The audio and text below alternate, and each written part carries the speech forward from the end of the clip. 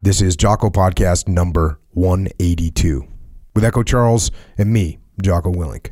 Good evening, Echo. Good evening. The insertion was flawless. We were in the wood line and on our way for a general area reconnaissance. This time, we played it by the book, moving 10 minutes, then waiting 10 minutes.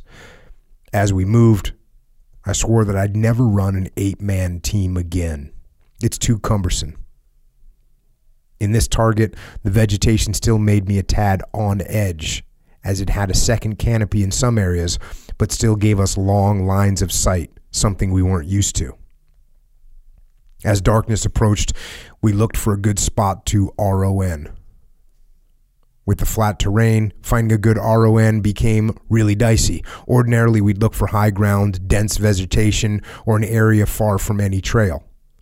Finally, we found one, and Sal set up a perimeter, set up the watch rotation, and oversaw the placement of extra claymore mines. In one area where the vegetation was thin, Bubba placed a couple of toe poppers in the ground. I couldn't sleep. The flat terrain played on my mind. Before first light, the entire team was awake, alert, retrieving the claymore mines and preparing for our move out of the RON. After a night on the jungle floor, I wanted an R&R anywhere with firm beds, clean sheets, and cold drinks. Because I insisted on carrying the PRC-25, there was little room in my backpack except for essentials. At night, when I slept on the ground, I did so without an air mattress or hammock. The sole item of comfort was an Army-issue pullover sweater that buttoned up to the neck. Whenever I put it on at night, I was always worried about Charlie hitting us when I was pulling the sweater over my head. It was one of the few creature comforts I allowed myself or had room for in my rucksack. Shortly after first light, the Green Hornet's CNC aircraft flew into the edge of our AO for a routine commo check. I gave him a quick team okay and prepared to move the team out of the RON. However, the CNC crew told me to wrap up the mission. There was another problem that he couldn't discuss on an open frequency. We knew the NVA monitored SOG FM radio transmissions and had radio direction finding equipment. The CNC pilot told us to find an LZ and to let him know when we'd be ready for extraction. A few minutes later, the Green Hornets roared into the new LZ, picked us up, and returned us to base. The reason we were yanked from the field this time stemmed from a tragedy in the Prairie Fire area of operations on 30 November. An H-34 King Bee was shot out of the sky during an eldest son operation. 7 Green Berets from FOB-1 and FOB-4 were killed when an anti-aircraft round struck the Sikorsky chopper and ignited the ammunition on the aircraft, killing everyone on board. One of the men killed in that ill-fated King Bee was Staff Sergeant Arthur E. Bader. I liked Bader. On my last night at FOB-1 before shipping out to FOB-6, I played in a poker game where he won a lot of money. The longer we played, the more money Bader won. The more money Bader won, the more morose he became. At one point, I asked him what was wrong. He was winning, and he was ahead several $100s, but kept complaining that he'd never spend the money. His response was that he had a premonition that he was going to die, and that men about to die often win a lot of money that they would never spend. We all tried to josh him out of his dark mood, but failed. Bader was a unique Special Forces Green Beret. He had earned and lost 3 separate fortunes in between 3 terms in the service. He was in his 30s but still enjoyed SF, spoke fluent German and a few other languages, and merely wanted to accomplish any mission assigned to him. On the long flight back to Fubai, I kept hearing him talk to us at the poker table that last night. Now, he was gone.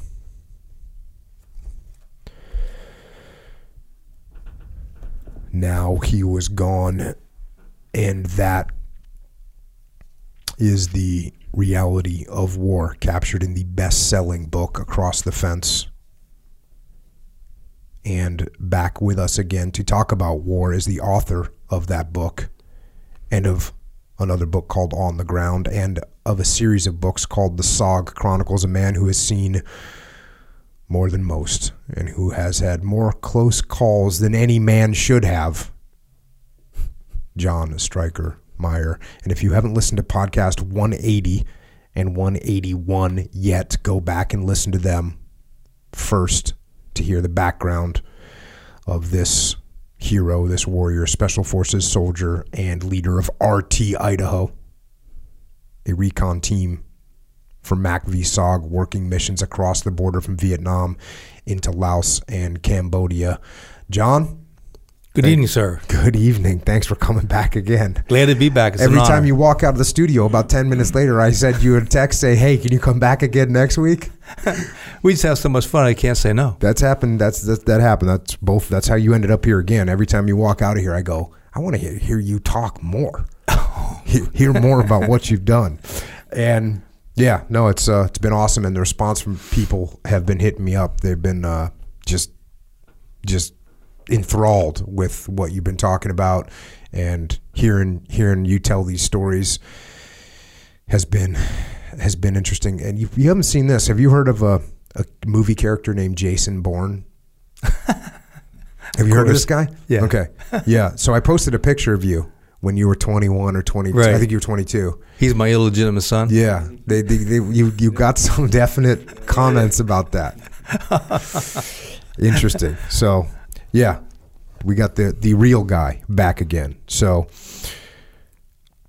I know that first excerpt that I just read was from Across the Fence, and I wanted to go back to your other book for a little bit, the book On the Ground, and then I got a bunch of things I want to just ask you about and talk to you about, but I wanted to cover one more section of this book, On the Ground. I was reading through it again yesterday, and it's just, again, one of these situations where I don't know how you're here right now, to be honest with you. Only by the grace of God. Indeed. The recon guides, the smile on our team. And, you know, you guys had more than 100% casualty rate. Correct. You had some guys that had 7, 8, 9 Purple Hearts. Bob Howard was put in for 11. He only received 8.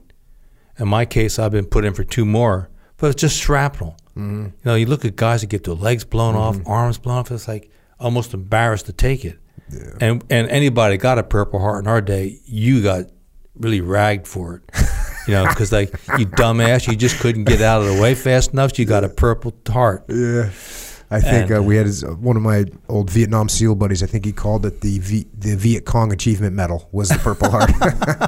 That's a good one. I like that. So you were put in for 2 more. How many did you get already? I just had 1. Okay. And again, Spider Parks and Pat Watkins, my gurus, my recon gurus. We had one that had been put in for just minor shrapnel. The paperwork disappeared. Mm-hmm. Another one had more shrapnel, and this time was a lot more serious, bleeding and scratching and stuff, little blood, but nothing serious compared to what guys for sure that really get hammered. They said, no, put in for it. Someday you may have to go to the VA. Right. And if there's VA, even though the benefits, it's there. Mm-hmm. You get home loans. Oh, okay.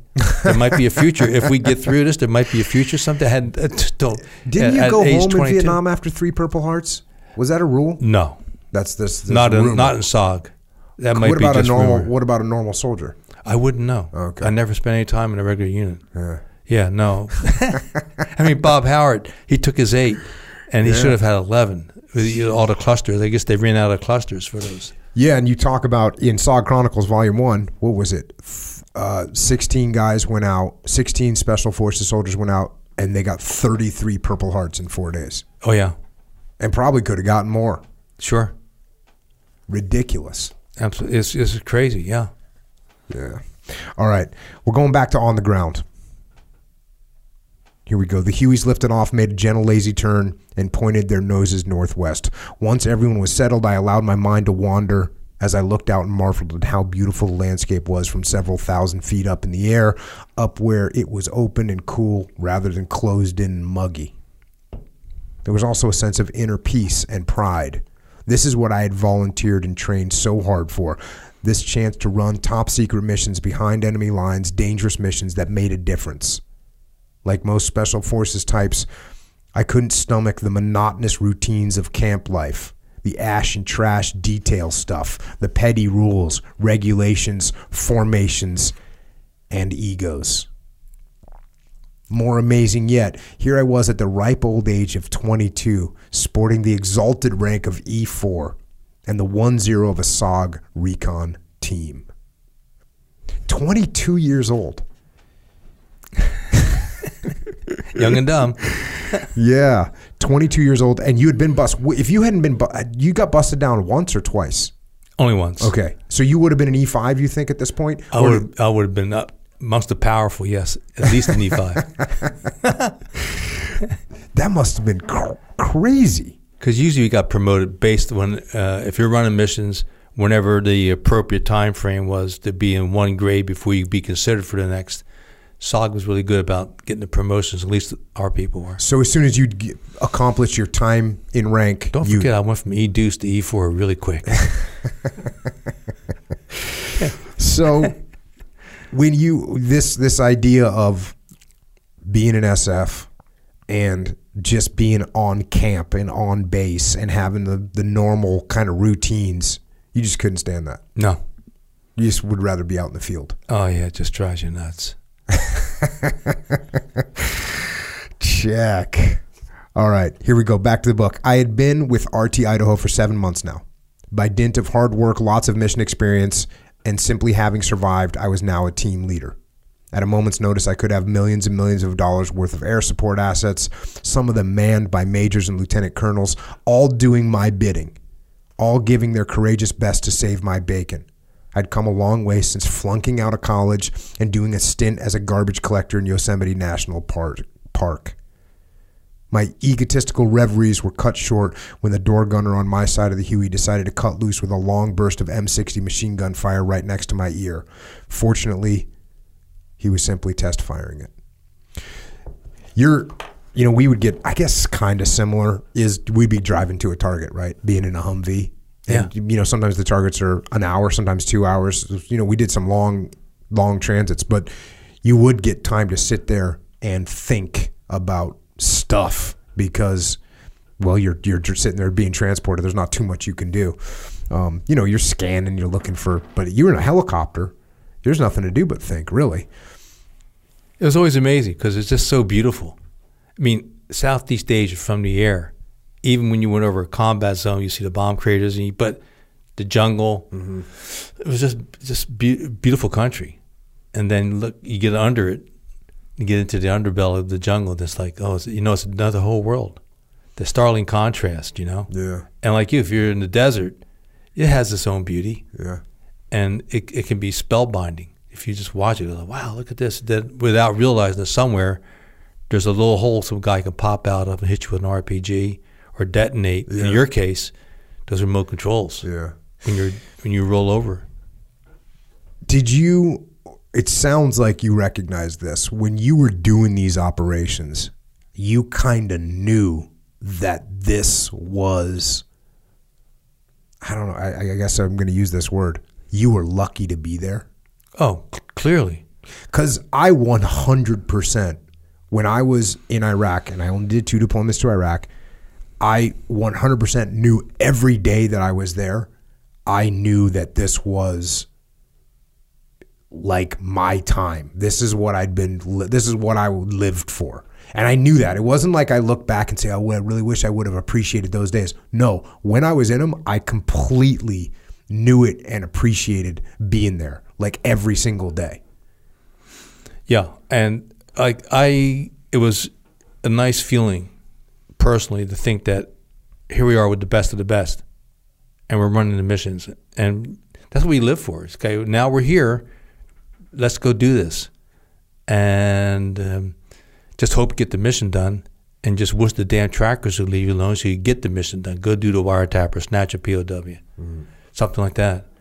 But it felt good. But it's like quiet professionals, you just don't talk about that much. Yeah. Going back to the book, as we approached the LZ, the team crowded the two doors of the helicopter. I was on the right, half standing on the skid. Sal was kneeling behind me, his hand on my shoulder, ready to follow me out the door. Next to him was Hep, my 1-1 John Bubba Shore, along with Fuck, our point man, and Twan, our grenadier, got ready to exit out the left side door. We all kept our eyes riveted on the looming jungle, scanning for any signs of movement in the tree line surrounding our LZ. The top of the triple canopy growth of trees, vines, and other vegetation was at least 100 feet off the jungle floor, and the opening into which we were descending reminded me of the mouth of a long, dark tunnel, at the bottom of which resided things Alice never dreamed of when she tumbled into that rabbit hole of hers. As we were swallowed up and the darkness increased, a cold chill ran down my spine. When you're going into these spots, so you had pre-identified this LZ prior to, is that correct? At that point, we were working with Covey. During the briefing, we would give out the official LZs, the primary, secondary, alternate, and that would go to Saigon. Then we whisper in his ear, find something else, because we knew the system was corrupt. And then, so by find something else, you're basically just looking for a clearing of some kind that's in the general vicinity. Within that target, and usually it'd be somewhere else they go. Somewheres where Saigon, the leak there, wouldn't get the word back because we had that one target. We went in with the bomb. The LZ was literally wired. In the top secret ward, he had wire already with a 500-pounder. So we were beginning to do that much more often then, because we had great coveys. They knew what we needed. Did the Coveys fly the area of operations before you inserted? Like a day before or anything like that? Well, during the day up, they would at least fly over it, sure. Would they take pictures or anything? No. Usually they would just do a VR, visual reconnaissance, and they would try to be subtle about it. Like in early 68, we always flew a visual reconnaissance prior to the mission. The NVA is not stupid. Yep. If they see a bird dog flying over a target area, they figure, well, pretty soon we're going to get visitors. And sure enough. So that gave them time to get ready. So we basically cut out the VRs on our part. And then when Cubby go out, a lot of those guys have been flying. They're more familiar with the AO. Would you do the VR with a helicopter? Oh, no. What would you do usually with South Vietnamese Air Force, they'd have a little O1, just like from World War II. The one from the Battle from the Bulge where Henry Fonda's up there in the right seat, and the pilot's got this little Piper Cub that's going 88 miles an hour top speed downhill. Yeah. And that's what, so that would be most of our VRs. But then by Christmas, we pretty much cut that out. And that's just because that was given away. We used to ride on logistics air and kind of move the logistics air a little bit to go over an area that we were going over. So no one would know that we were in there, that we were taking pictures, like just logistics air. Just an aircraft flying somewhere, they'd go in a straight line. They'd just veer off a little bit so we could see what we wanted to see. Sure. Yeah. And then also did the fake inserts. Sometimes they didn't have enough fuel to do a lot fake inserts, but they had a device called the Nightingale, where they would go in, throw the Nightingale off and pull the detonator on it, and it would sound like a firefight. So that would have all that commotion, and then they would jump up, go to a second LZ, and then put us in. Down south, when we were with the Green Hornets, they really had it cold because it was flat, down, up, down, up. So if the NVA were trying to guess which of the 3 or 4 touchdowns where we were, they were really busy. Got it. Going back to the book, as the chopper neared the jungle floor, Bubba and I executed our first standard operating procedure, which was checking the LZ for tripwires or booby traps, while the rest of the team searched the surrounding jungle for any signs of trouble. After giving the all clear, the team was out the doors and on the ground before the skids firmly touched down. How long would you hover there and look at the LZ for? Oh, not long. Like a matter of 10 seconds, just 5 like you seconds? guys, it would go in, Got touchdown, get out. Sure. Yeah, we used to just jump out, lay down. Like the helicopter would just touch and take off. We would just jump out, lay down right there. We wouldn't move away from it. Just jump out and lay down. A modern day version of touch and go. Yeah. We quickly headed to the wood line and set up a provisional perimeter where we could wait and listen. When again we saw and heard nothing suspicious, we burrowed deeper into the jungle where it was both denser and darker. Like some furtive predatory animal, we were looking to hide ourselves. After 10 minutes of no threatening sounds or movements, I radioed Covey and gave him the message he had been waiting to hear. Team okay. He and others could take up breathing again, at least for the time being. The deeper we moved, the darker and more claustrophobic things became. Moving through the foliage was an excruciatingly slow and painful process, with sweat stinging one's eyes, bugs crawling and feasting upon exposed skin, and visibility cut to mere feet. It could also be disorienting, especially when the maps we were given were so useless. And here was RT Idaho, looking for fuel lines some bright-eyed Covey rider had spotted and directed airstrikes against. Intelligence reports said there was a second pipeline in this AO as well. Regardless of how many, any pipeline we found, we were going to destroy. And what were the map? Would you have 1 to 50 maps? Is that what you had? Yeah. 1 to 50,000? Right, but they would cut out from the big map. They would cut out like a 10 by 10 or a 12 by 12 square, so that if we were killed, they came across the map, there'd be no other intel on it except for that one target area that we were on the ground. Now, I've gone into triple canopy jungle before with one. You ever seen a 1 to 24 map? They're basically more detailed. They're twice as detailed, and they're pretty good. But 1 to 50s are not that accurate. No, I mean, we had that one target where they had forgotten a mountain. We're on a mountain, and we're getting ready to go down to go over, and we look at it. It's like, hey, they forgot one. That really could stretch your mission out when you're in triple canopy. Claustrophobic. You use that word claustrophobic quite a bit in this section. Is this jungle just tight? Very. Yeah, because, again, sometimes you had to keep sight on the guy in front of you as you moved because you just become separated so easily because of the dense vegetation. Of course, a lot of times our Vietnamese were shorter. They could get through it quicker. Well, we would be down on our knees. I wore out more pants crawling through the jungle. I know. I saw a picture. I was looking at the pictures in the books. I saw a picture of one of the indigenous. Some of those guys were really small. Oh, yeah. Really small. 98 pounds soaking wet, but 50 pounds of heart. Oh, that's awesome. All right, going back to the book. But I had more immediate and pressing concerns. The adrenaline rush that always accompanied an insertion had pretty much worn off, and another characteristic sensation had begun to take its place. It was a feeling of familiarity and comfort combined with an eerie sense of foreboding. Both were a product of experience. I was comfortable because I was surrounded by extraordinary, well-trained, and fiercely devoted team that knew what it was doing.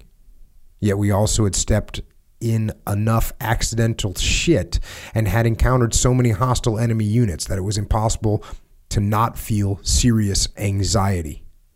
In fact, I figured that when I stopped being scared shitless, I would be on my way to buying the farm. Cockiness had cost more than one life. So you get that little mixed feeling of comfort but fear and anxiety at the same time. Yes. You like the whole adrenaline of you know how it is. When you get inserted, you're just pumped. And at some point, you get off, you get on the ground, settle especially down. because you guys would hit so many times, you would insert and immediately get contacted. A lot of times, yeah. So once you'd be amped up going in, and then when there's nothing there, that starts to fade. Yeah. Then you finally get on the ground. It's like, oh, at last we're on the ground. Now let's get on with the mission. Worry about the trackers. Let's get moving. But let's also stay cognizant, keep our situational awareness tight. And that, this is one of the reasons I highlighted this section is, this is something that, what we talk about complacency all the time. I know there was one of the Marine Corps units we were with, the 3-8 in Ramadi. They had signs around their compound, complacency kills. Oh, yeah. For sure. But this idea of, and I also talk to young military guys, young SEALs that they're scared of this, they're scared of that. It's like I always tell them, good, you should be afraid. Because if you're afraid, you're going to prepare more, you're going to train harder, you're not going to cut any corners, you're not going to get complacent. And that's the same thing that you're saying here is you'd seen cockiness cost people their lives because they think, oh, we can just get away with whatever. Yeah, if you're not scared, I'm scared of you. Really? Yeah, yeah. And then you have to overcome that, though, because you can't let that get control. And we were talking before we started recording, and we were talking about a guy that was in a firefight, and there was one guy that didn't fire a shot, stayed curled up in a ball praying. Yeah. And that's when fear is not good, not your friend. Yeah, our guys wanted to shoot him. So you got to balance that. You got to have the fear, you got to feel it, but you got to deal with it. Correct.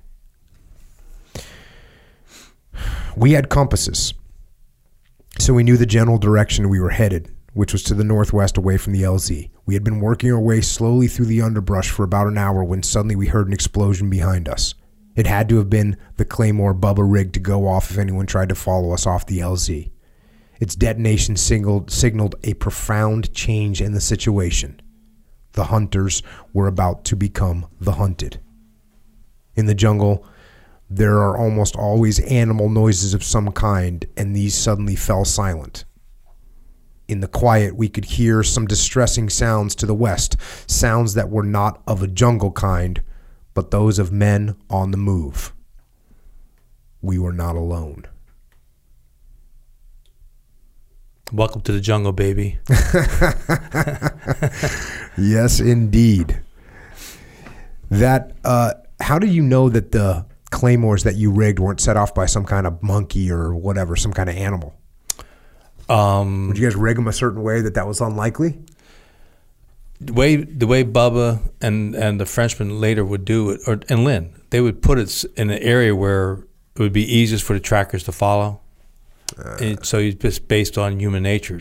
You're going to go through the thick part, you're going to go where it's easier to travel. And it could have been an animal, but basically it's an NVA animal. Yeah. You know? Yeah. The coincidence would be too much, and the chances are it's just NVA. Yeah, and if it is a monkey as opposed to an NVA, we're happy. We'll find that out within the next couple hours. On the other hand, let's get ready. Yeah.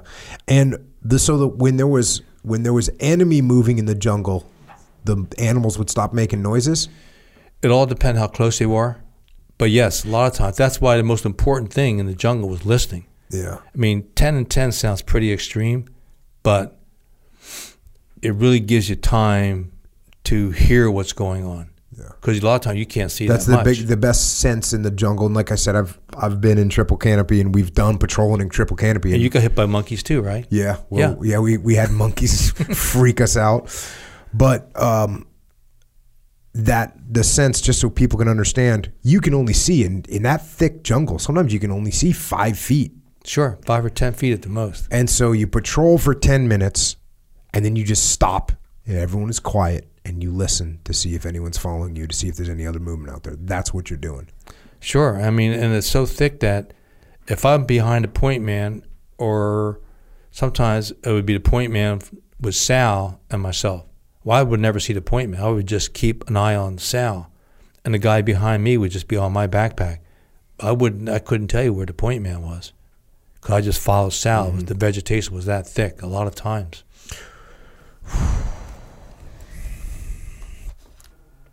And again, I'm depending on the Vietnamese, because they know that jungle better than me. How come the animals would stop making noise? Would the animals stop making noise when you would patrol? I would assume.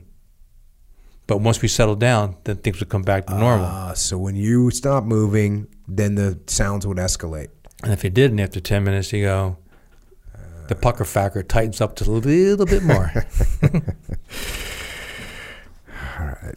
I immediately signaled Falk, who was on point, to head north.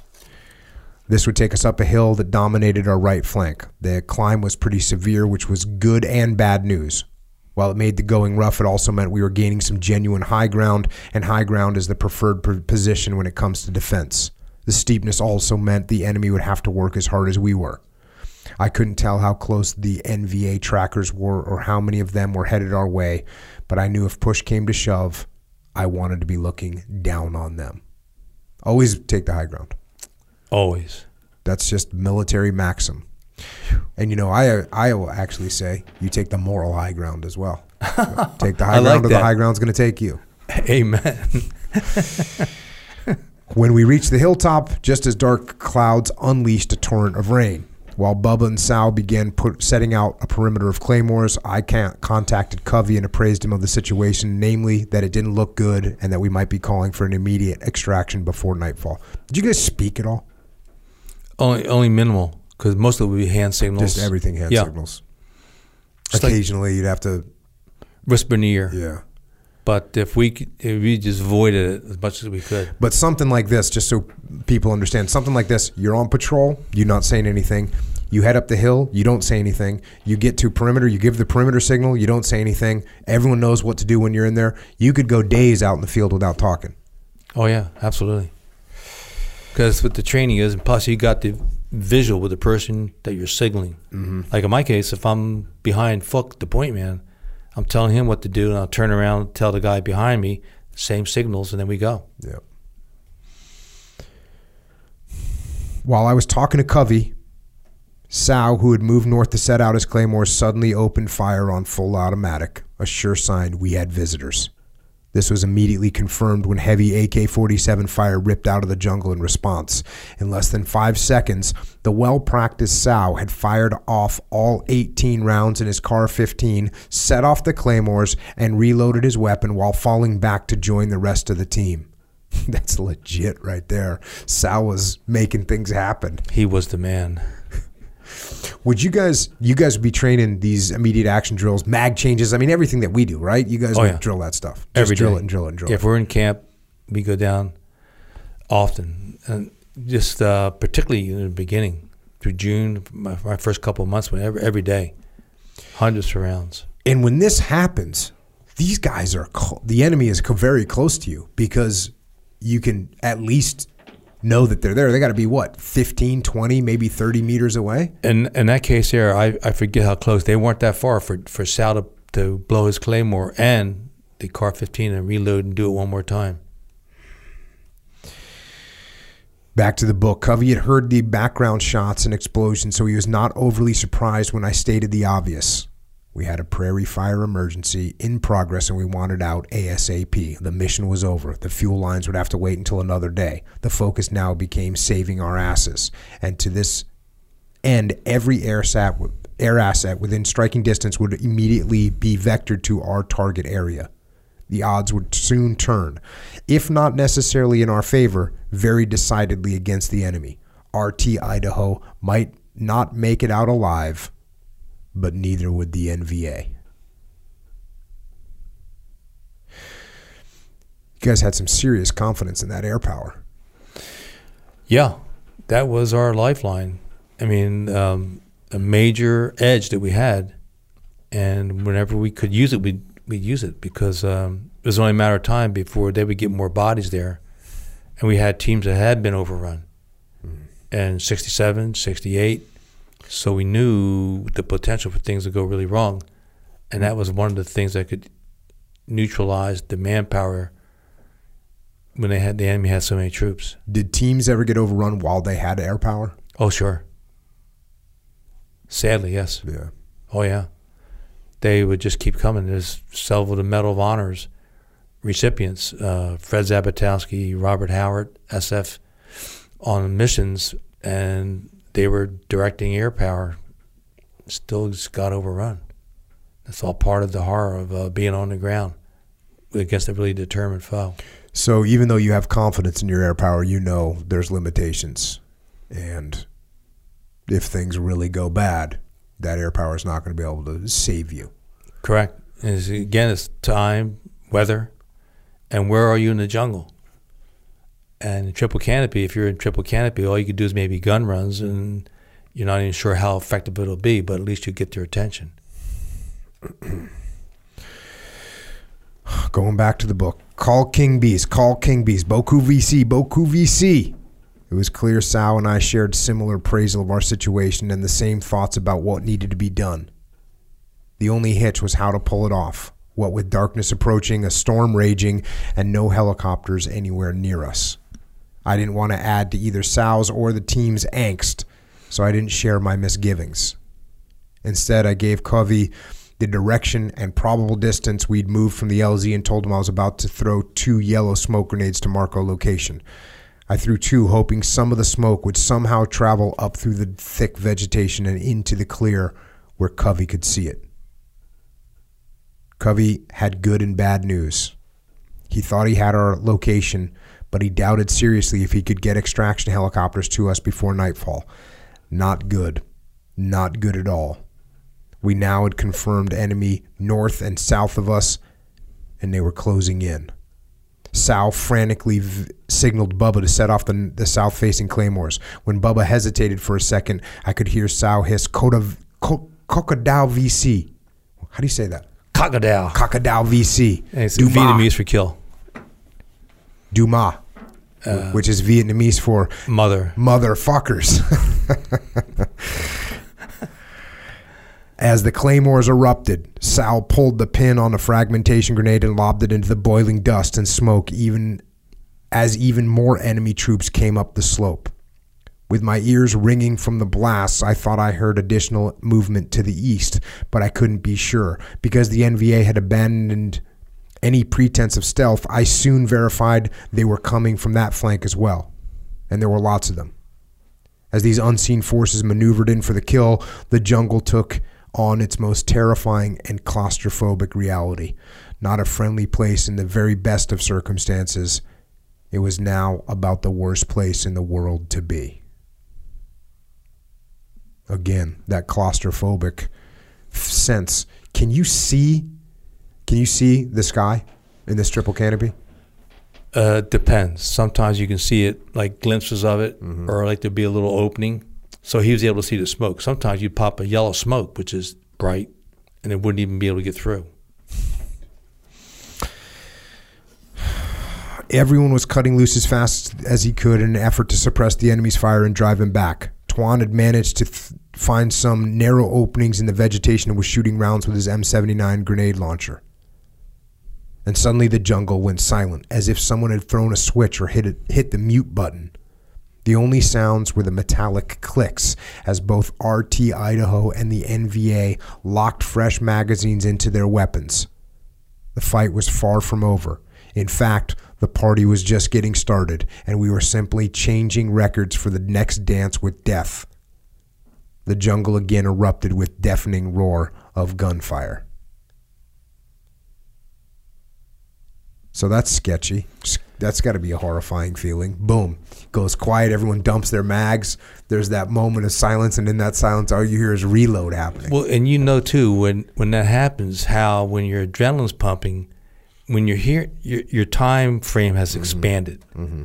So now, instead of like, you just read it, that's how quick it is. Bam, bam, you're in. But now, under the adrenaline, it feels like it's slowed down. You can feel the magazine coming out. You hear the click, click, click. Everybody else is ramming them in. Come on, boys, let's come down on this first. And our guys won. With all the noise, I had to shove the radio handset damn near inside my ear to hear what Covey was trying to tell me. The good news, bad news routine continued. The good news was that some of the yellow smoke had finally made its way to where Covey could see it.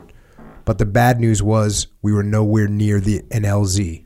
He wanted to know if we could fight our way back to where we had been inserted. Negative, I yelled as Fook, Bubba, and Hep all opened up on some NVA who had managed to sneak up from the south.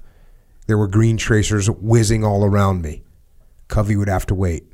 And that's another good point, because in this war, the enemy almost always had green tracers. Always. Okay. Yeah. For us, the enemy didn't always have green. They had red. In fact, most of the time, well, a lot of times they had red. Because they had. Oh, no kidding. Yeah. So it was. They learned a lesson. Yeah. So it was, they got their ammo from all different sources. And so it wasn't just this, it wasn't just, hey, they're green and we're red. It was mostly red. Some green occasionally, but. Wow. Yeah. Yeah.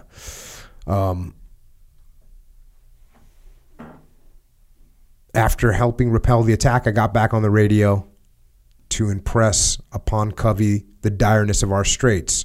But of course, he already knew that. So in his calm voice, which could drive a 1-0 to murder, he said, "We don't have a lot of time." No shit. The only chance we have is about 100 meters north by northeast from your location. There's a small hole in the roof and we might be able to get strings down to you. He inquired if we had much activity to our north. It depended, I thought, on what you meant by much and activity. I reminded him that north was where the whole shooting match got started, and while I thought we had pretty much taken that group of NVA out of action, I couldn't be sure. When I finished, he said, "Don't worry, I have a pair of A1Es on station, and I'll have the leader make a gun run, and then have his wingmen follow with 500-pounders." Before I could say roger that, the first Sky Raider roared across our northern perimeter, his 20-millimeter cannons blazing away. As wood chips, dust, and debris filled the air, the members of RT Idaho did not need to be told what to do. We kissed Mother Earth and pressed against her body for all we were worth. In the brief quiet that followed, I told Bubba to prepare some explosives just in case we needed to cut down trees at the extraction point. I told Sal we needed to head north, as that was our only chance for escape. No one looked happy with this news, particularly not Sal, who had seen firsthand what was waiting in that direction. About this time, the second Sky Raider appeared and released its load of 500-pound bombs. They were so close that the concussions bounced us like jumping beans. And this is all based on the yellow smoke that you had thrown 5 minutes ago or 8 minutes ago. And right. They're looking at a massive... This is another thing that's hard to understand. It's hard for me to understand. I was a radio man when I was a young new guy, and we were out in the desert, and we were trying to call in helicopters to come pick us up. And it's me calling them in. It's not we. It's me. I'm sitting there on the radio trying to call in these helicopters. And I got my air panel out, and we're in the desert. This isn't Triple. This is the desert. And these helicopters can't see me. They're not far. They're not at altitude. They're probably 500 meters away. Are they doing nap of the earth, or are they up high? They're looking for us. They know we're in the general area, and they're looking for us. And I'm sitting there with a signal panel, like trying to get their attention. And what you don't realize is that there's, you're seeing this helicopter. It's so obvious. I mean, you'd think there's no possible way that they can't see you. You'd think there's no possible. You got a 16-man SEAL platoon out there. I'm waving around a piece of fluorescent orange. We're the only human beings in this desert, and they can't see us. And now and the reason they can't see us is because they're looking everywhere. They're looking at however many square miles they can see. Like looking into an ocean. Yeah, or they're a looking desert. they can see all this space. And so it takes them a while, finally I get them to see. I think I popped a smoke, and they didn't see the smoke, and then I popped another smoke. And so I can't imagine these guys are coming in hot, dropping bombs based on where not even him, but where the Covey saw smoke 5 minutes ago. Yeah. We may have popped another smoke in there somewhere. And also, I know that I had talked to Covey. Okay, here's our smoke north of us. And he knew we had a lot of activity north and south. And he forgot about maybe what we were getting from the east. But if we're talking about trying to get to the north, that's why he came across the northern. So he knew basically where we were, and he came in. Of course, the 500 pounds were able to get through the jungle and impact on the ground. And those things rocked you guys. Oh, yeah. That's one of those happy pains. Good times, I guess. Tilt. All right. With the A1E activity to occupy us, we had momentarily taken our attention away from our southern flank, and now a wave of NVA hit us from that direction. Everyone responded with automatic fire, and Bubba and I lobbed some grenades down the slope. I informed Covey of the attack and told him that when I gave the word and the team moved to the north, I wanted more A1E runs to our south. In my heart of hearts, I also wanted more runs to the north, but we didn't have time for that. We had to get out while the getting was good. The next NVA wave could be the one to overrun us.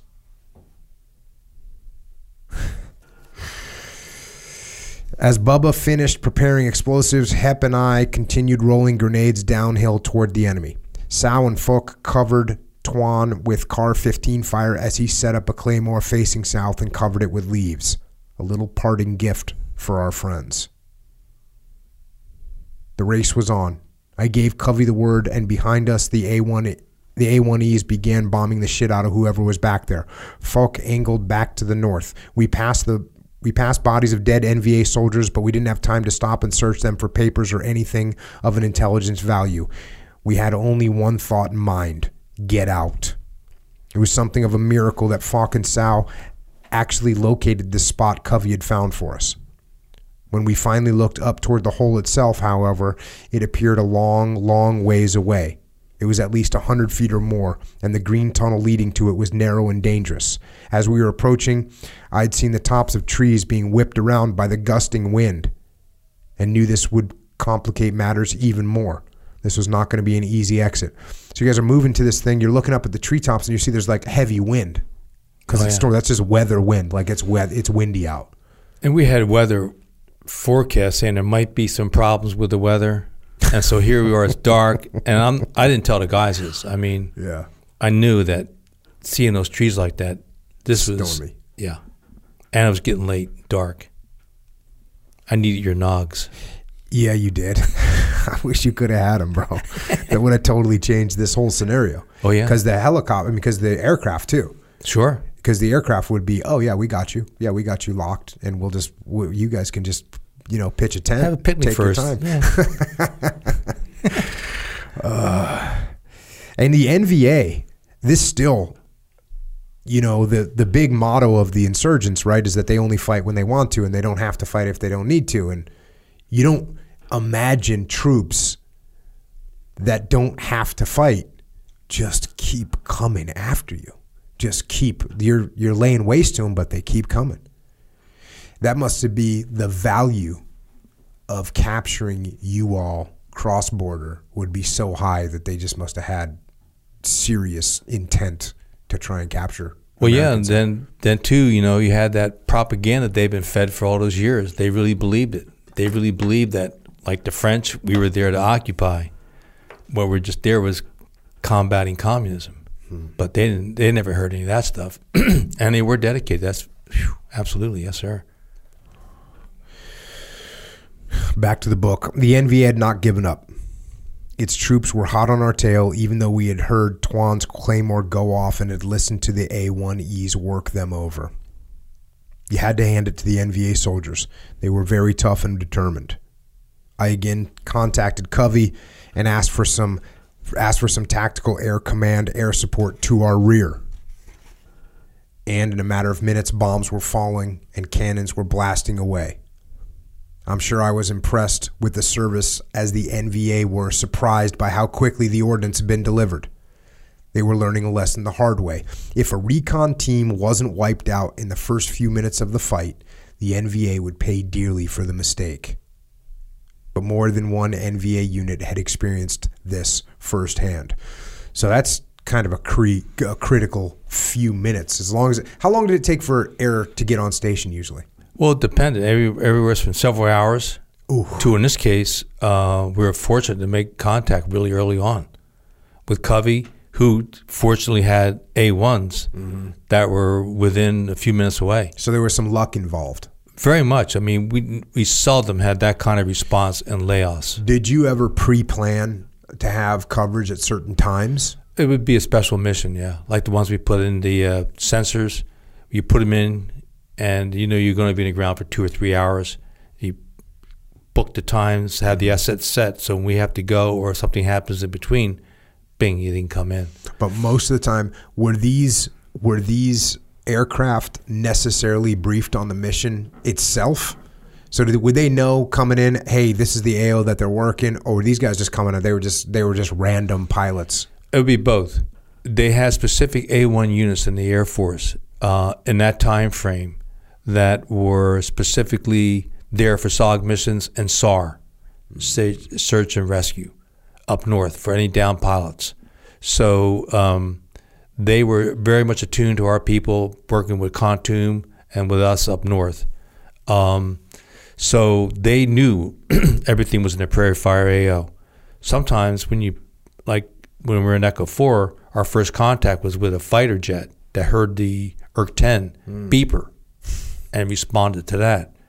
So, and other missions, another aircraft would hear it, and they would, if they had ordnance, Then we had to, get the mirror, get them located, find us, and then bring in the ordnance while he put the call out to get the Covey or the Hillsborough or Moonbeam to let them know they had a tactical emergency going on here. And you're doing all that on the radio while you're still fighting. Yeah, we had to spend a few rounds there. Lighten the load. All right, Bubba, Sal, and Falk had been busy placing explosive charges on trees while Hep and Twan set out claymores facing south. I couldn't help but shake my head in wonder at Hep. In a dark jungle with night approaching, he still had his ever-present sunglasses. We blew the charges around the trees and they were cut clean, but the dense jungle refused to let them fall. We had not succeeded in making the hole any bigger, so we just have to hope the rescue ships could manage to drop the ropes down to us and then pray the ropes were long enough. So you're trying to make that hole in the jungle a little bit bigger. Like, what diameter is this hole that you're looking at? Oh. Is it like 10 meters? Is it? Not. That's a good question. Maybe 20, 30 meters. Okay. At the most, but there's trees in it. Yeah. It's at least it's a little bit more open as opposed to just triple canopy enclosed, where you're just completely. We could see skylight. You could literally see the sky. Mm-hmm. And then you try and blow some of the trees, but they don't even fall down because there's too much jungle vines and everything's too many wrapping trees. up. Yes, exactly. So it doesn't even help. Didn't help. Good times. Add to the frustration. We tried to blow up some palm trees, or actually it was Leif. Leif's platoon tried to blow up some palm trees that were obstructing their view in a overwatch position. Right. And they blew up. They set so many charges on these palm trees. It was embarrassing. They were launched?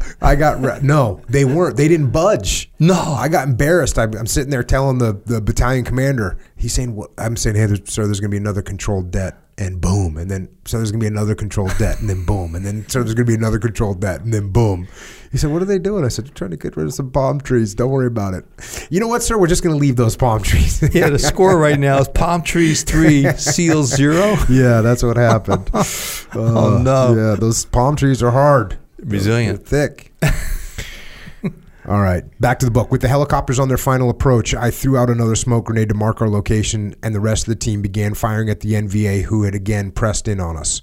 We could barely make out their shadows, but they were definitely out there, as evidenced by the green tracer rounds flying towards us. Covey hadn't been able to see my smoke, so he asked for a pen flare. When I tried to fire it up through the trees, it struck a limb and bounced back. Being desperate, I told Covey I was going to shoot 3 tracer rounds, red tracer rounds, up through the hole. And before he could scream no, I had pulled the trigger on my Car 15. I immediately realized what a dangerous move it was as I saw him pass overhead. In case there was any doubt in my mind, Covey took the time to let me know in no uncertain terms how stupid I was. I believe the expressions dumbassed and shit for brains came into play. Loudly. So you're in this situation. He still took the time to call you shit for brains, even though you're about to die. Priorities. Oh, man. Yeah. And I was thinking, I never fought in Afghanistan. I don't know what they had. I don't know if they saw a lot of more green tracers over there. I'll have to ask some of my buddies. I never really thought about that.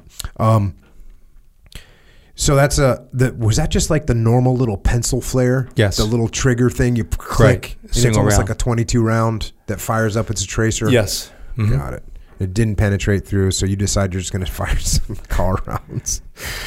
But follow my tracers. But they saw them, right? They did. Yeah. So hey, one for tilt. Just before the rescue choppers attempted to hover and drop the ropes, I told Covey I wanted the gunships that accompanied them to work over the area around us, particularly to the south. I wanted the NVA to be either dead, wounded, or with their heads buried in the ground when we tried to make our escape. The muskets, the men from the 176th Assault Helicopter Company, immediately went to work with their 2.75-inch rockets and their Gatling-like miniguns, multi-barreled weapons that could pump 6,000 rounds of 7.62 a minute. As the last rocket hit and exploded behind us, the 1st 101st Airborne Division Slick appeared over the hole in the jungle roof and dropped sandbags with ropes attached to them. The helicopter was so high up it looked like a toy, and even its powerful rotor wash couldn't reach us. I could tell he wasn't being buffeted by the wind, but he'd somehow managed to hold steady over the opening. One of the sandbags attached to the rope had a strobe light attached to it, and we watched it bounce off the limbs as it fell toward us. You guys, I guess they hadn't invented the jungle penetrator yet. You know They what that had is? them, but not on Hueys. Okay. They had them on the HH3s and the that's Jolly just Green Giants. Yeah, for those of you that don't know, it's like a big metal, jungle penetrator. It's a big metal kind of spear almost. Spear On the end of a steel cable that's hooked to a crane. And it just drops down, and that weight, and it's well shaped, as opposed to just a random sandbag. It bouncing. And so this thing was up. This thing must have been like 150 feet up. Yeah, they had the longest ropes in there. I was surprised they even got down to us. Back to the book. While we kept an eye on the ropes descending through the trees, the NVA mounted a desperate last charge towards us. Tuan and Hep triggered their claymores, and the rest of us opened up with all we had. Somehow, in the midst of all the tumultuous activity, the 4 Indige had managed to rig themselves a Swiss seat using the 6-foot-long pieces of rope we carried just for that purpose. Bubba and I now tried to do the same, but it wasn't easy to wrap a rope around my waist, pass it between my legs, and then finish tying it off on the right hip while under fire. But we managed to do it while the Indige held off the enemy and began to hook up for the lift out. Did you guys ever think about using some kind of pre-rigged like sit harness or something? They were developing those at the time. They upgraded. They had like the McGuire rig, which is just basically a thick material that you could sit in and hook in. And then later they came out with the rigs. I can't think of the name, but it was an outfit where you had your harness built in. So you had your web gear with the harness. So when it came down, you just hooked click click in, you're ready to go. Yeah. I'd be thinking about that Stable invention rig. a lot if I was you trying to tie a Swiss seat. Yeah, that's awesome. We were getting low on ammunition, grenades, and claymores. If we didn't make it out, it was going to be a very long night. In fact, I wasn't sure if we could survive the night, no matter what kind of air support managed to reach us. It was now or never. Sal and Falk located 3 of the 4 ropes and had attached themselves to one of them using snap links. When I asked Covey if the chopper could lift us all out at once, he replied, "No way, it's going to take 2 lifts." No way is exactly what I thought in return. There was no way we had enough time for 2 attempts. There was no way I was going to split the team. Either all 6 of us were going out together on 4 ropes, or we were going to die together trying. Call it camaraderie or fear, but I was not going to leave anyone, myself included, on the ground for a minute longer than necessary. I had heard all the horror stories I needed to about what could result in, and I didn't want to be the subject of some gruesome tale around the bar at FOB 1. I suddenly had a bright idea and asked Bubba if he still had the claymore with the white phosphorus grenade taped to its front. When he nodded yes, I told him to strap it as high as he could reach on a nearby tree facing south. He gave me his best "are you out of your fucking mind" look, because he knew at that proximity the backblast would kill us all when we set it off. So he hesitated, and I had to order him to do it. Once he finished, the remaining 2 little people paired up and hooked themselves into one of the ropes, while Bubba and I each took one of the remaining 2. I wanted to balance out the weight distribution by having me on one side of the helicopter and Bubba on the other, but it was impossible to tell for sure which ropes went where, so I took a wild guess and hoped for the best.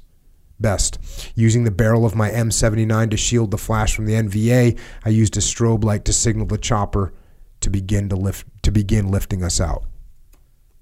Did the chopper have enough power? Would we be dragged through the trees? Would the NVA manage to shoot one or all of us out of our saddles?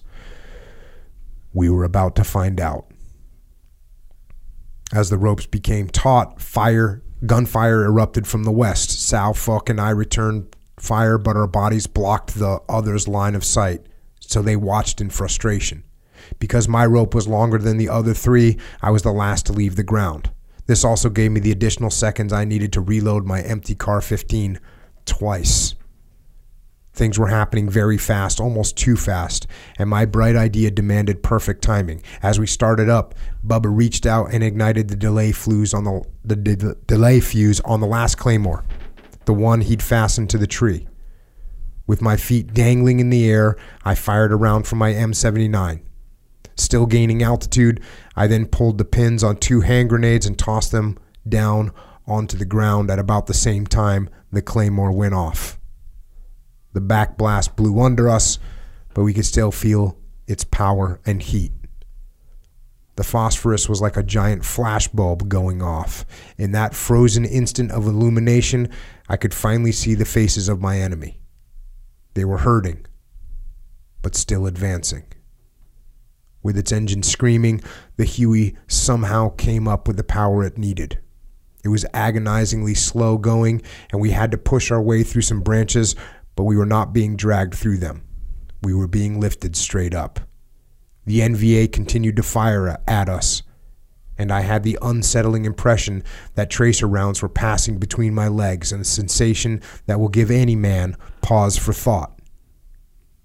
The team fired back on full automatic, and we threw the last of our grenades.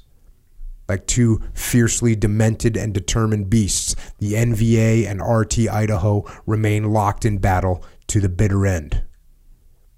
As we finally cleared the trees, I immediately called Covey and confessed our little deception. The team is out. The whole team is out, I screamed into the handset. We came out together. Do not send in a second helicopter. I repeat, no second chopper. The muskets rolled in and pulverized the ground we had just left. The A-1Es were right behind them, and as the muffled explosion and light flashes reached me, I found myself feeling a little sorry for the NVA troops down there. They were valiant and dedicated soldiers. They would have been a credit to any army. Those left alive would no doubt have some stories to tell. But I doubted they would ever admit that a 6-man team had held them at bay for so long and then escaped their most determined efforts to wipe them out. As for RT Idaho, we were simply happy to be alive. Not something I would have bet on a short while earlier.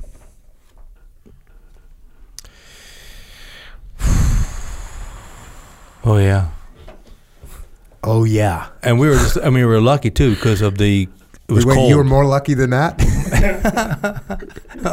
I mean, we used up a whole lot of luck on that one. But, it was, we were lucky because we were still relatively high, not like the big peaks and deeper into Laos. And so the helicopter was able to pull us out. If that had been in the middle of the day with jungle heat and the heat of the day, he never would have been able to lift 6 of us out. But we weighed all that. And I didn't listen to Cub. We just rolled the dice because it was so dark at that point. So, oh yeah, the recon guide smiled on us one more time. So once you got pulled out, would they just look for a clearing somewhere to set down, get you guys in the helicopter for real? That's the part. They just froze your balls off on the way home. Because with the Swiss seat, you know how it is with the rope, everything goes numb. Yeah. And so because it was dark, particularly, they wanted to make sure wherever they put us down was going to be somewhere in South Vietnam. So we were in the air. I just forget how long, and they finally sat us down. But you can't walk. You lie there like a cripple for a few minutes. Yeah, on clip, you can't flip. So they didn't really care about your comfort.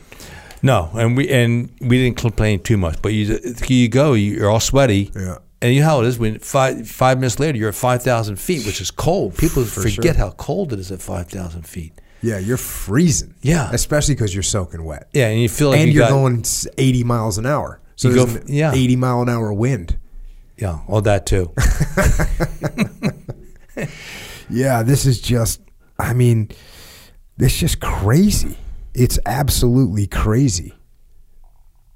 And this was just over and over again. Now, I spent a lot of time on the books on the last couple podcasts. I wanted to kind of just ask you a couple questions, get your thoughts on some stuff. And I also, and I don't know, you might have to come back again, but I got Sog Chronicles here. I read that. outstanding book, you know. And this is Sog Chronicles, real quick, talks about a big operation that took place that you weren't on, but you got really good descriptions and talked to people. Operation Tailwind. That's another one where helicopters are getting shot down. I mean, it's completely insane. Yeah, and no ordinary hill. These are the CH-53s, Delta models. Yeah, the biggest the Marine Corps had, and they took out 2 of those, and left one really banged up. Yeah, and when they inserted, they had 3 WIAs on their insertion, but they had to get in for that to take the pressure off of the CIA operation. That was their mission, September 1970. Yeah, that's Operation Tailwind. Operation Tailwind, and that book, Sog Chronicles, Volume 1, and I hope there's going to be about 30 more volumes of Sog Chronicles. We're going to be working on it. The model that Ann and I came up with is that we're going to write till we die. I like it. Because there's so many Sog stories that have never been told because we couldn't tell. And so many of our guys, I mean, even when a fellow recon guy, talked to him, it's like pulling information out. I'm sure you've run into that with your people. They're not inclined to talk. Well, yeah, and they're modest. That's an interesting thing because people, they're not the wannabes at the bar. Hey man, I'm a Green Beret or I'm a SEAL. And most of the guys, when people say, well, you should have more guys from TU Bruiser on there, or you have to have more guys, more SEALs on. The SEALs that I know that I would want to have on, a lot of them, they're still in, or they don't want to come on. And they can't. They won't say a word. Yeah, they're like, hey, no, I'm good. And then obviously I got a lot of my friends that do come on, and it's great when they come on, but yeah, a lot of guys are still doing it, and so hey, that's the way it is. Once those guys retire, and I do have some friends that are retiring soon, and they'll be coming on, so that's pretty awesome. Oh yeah, but yeah. So the Sog Chronicles, you've like I said, hopefully there's 30 volumes of that. Right now there's just 1. We're going to try to turn Across the Fence and On the Ground into audio books. Oh, that's awesome. That's our project right now. And then as soon as we're done with that, to commence with Volume 2. And we got a couple of stories there. Well, the one that we talked about in On the Ground, the August 23rd attack, we've had a lot more research. We had this gal she was an MI, and she has pulled out more information. We're going to pull the whole thing together for hopefully the most detailed story in that night, because it was such a tragic yet heroic night for the people that were there on the ground that night, and Larry Trimble up on Marble Mountain. Yeah. So we're going to have that, a couple other stories, many other stories. But there's the other one of our guys went in for a bright light, and they got shot out. An F4 crashed. As it was crashing, it hit 3 separate hilltops, coming to rest on the third one. They got to the second hill and got shot out. He went back 25 years later. He became a doctor on his own money, spent $70,000 to go back to Cambodia to try to find that F4. It just gnawed at his conscience. They got to the site, and were run off by bandits. He went back, now it would be 2 years ago, with DPAA. And DPAA was working on the second hill where the jet was on the third hill. So he's able to go in and give them direct sighting as to where to dig. So they're still working. And he was on the ground digging things out with these guys. So that's going to be in that book. Yeah. Yeah, so check out that book too, Sog Chronicles. Your training. How ready do you think you were when you got to Vietnam? How ready were you for what you were about to encounter? Well, a lot better than the guys that went through just basic training and advanced infantry training. And I'm sure that conventional units had in-country training. Our in-country training was good. We practiced calling in spooky, worked with the helicopters, told about the dangers, and working with the little people, the history, as well as some of the do's and don'ts about working with South Vietnamese. And I thought that was good. But then traditional 8 camp duty, which is, I think all that was geared for the 8 camps, SOG was just at another level. And that's why we always talked. So people like Pat Watkins, Spider Parks, John McGovern, Dick Gross, they were the senior E7s or E6s in camp, all of whom had run. At night, us green guys would talk to them.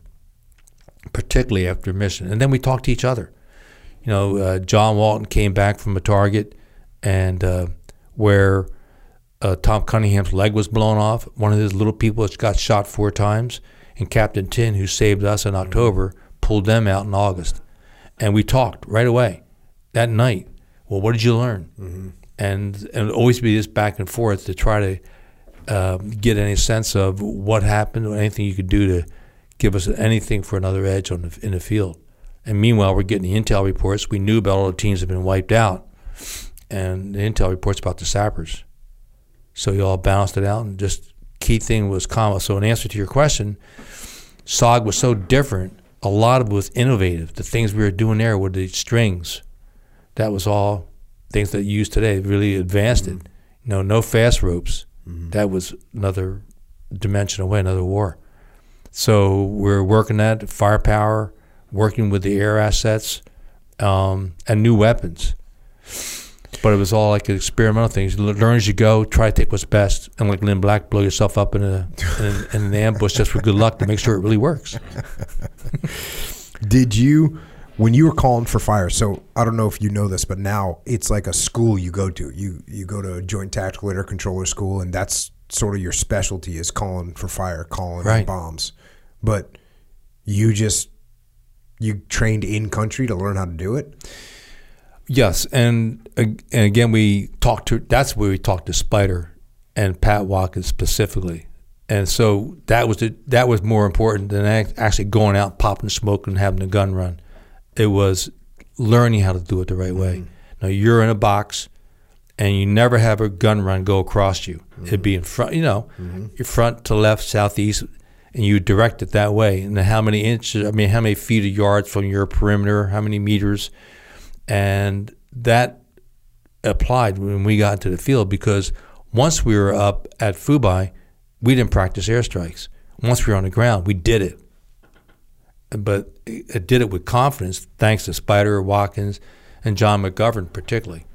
They sat with us, our green guys at night, and made us, understand that. And we had a couple cases where people made mistakes, and teams got hit and lost people. They were bringing in some people. Our body count was so low that they were bringing in people from other units, and they would come in cocky.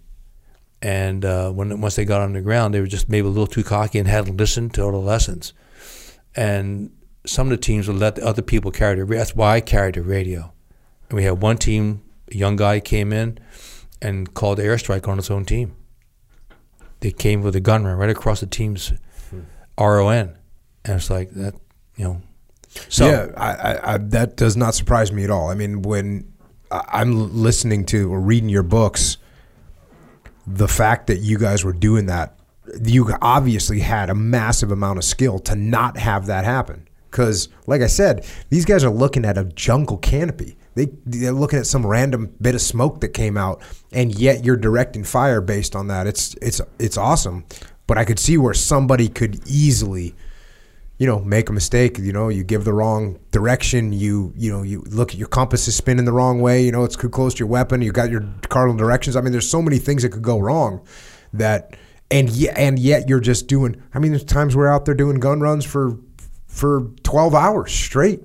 Long time, and like your case where you had the unit that you wanted to attack the building, and you challenged it 3 times, and the last time you called it off because it was another unit, another SEAL team. Well, we had that common sense thing on the ground too, where we would direct it. But if there was something that wasn't quite right, you put everything on hold until you got it right.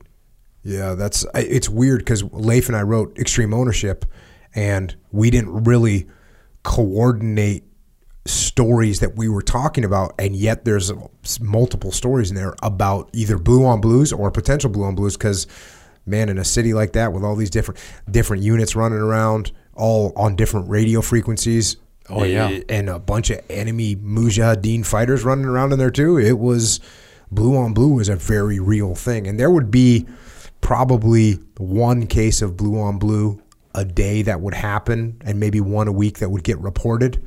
But just, and I'm not talking where someone gets shot, really? but yeah. Like, just all of a sudden you're taking rounds and you're like, where are those coming from? oh, that's another unit down there. And that's maybe an M4. That's an M4 A1 opening up on me. Oops. Exactly. So that it would happen all the time.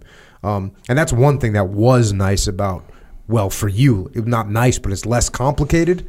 You're the only friendly guys out there. There was no friendly fire happening. You guys, it's us versus them. Yeah, the it's big all them. Yeah. When you got mission taskings, where'd they come from? Were they coming from up above? Were you guys developing targets yourself? How did that process work? It's a happy mix of both.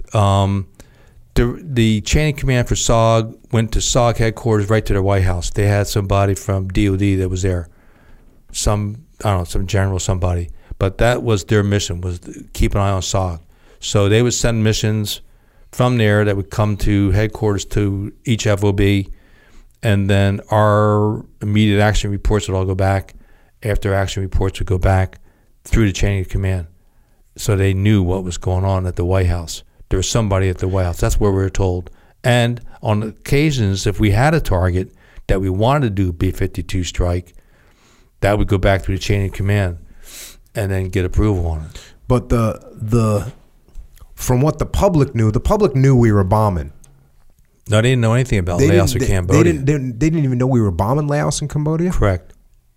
Nothing. There were no reporters in there. There's no communist news network back then. And the communists would not talk about it because they had agreed to the agreement of not having their people there, because they always said, hey, Laos and Cambodia, they're neutral. We respect them. Yeah. Lion dogs.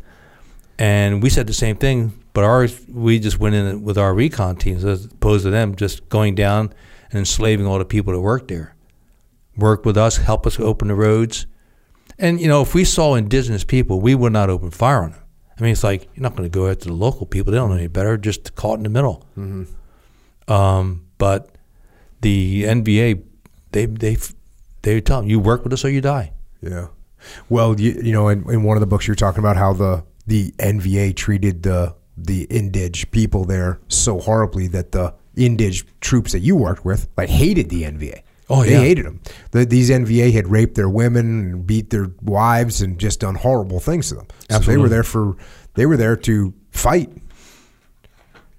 Yep, and they cut nobody any slack. I mean, America today, particularly our snowflakes, don't know what the soldiers of communism were really like in the field, and they're just nasty people. And that's what we were fighting. Mm-hmm. And they were really dedicated, and their sense of purpose, because they've been so thoroughly indoctrinated. Mm-hmm. They really believed what they were doing, even though they're working off of propaganda. Yeah.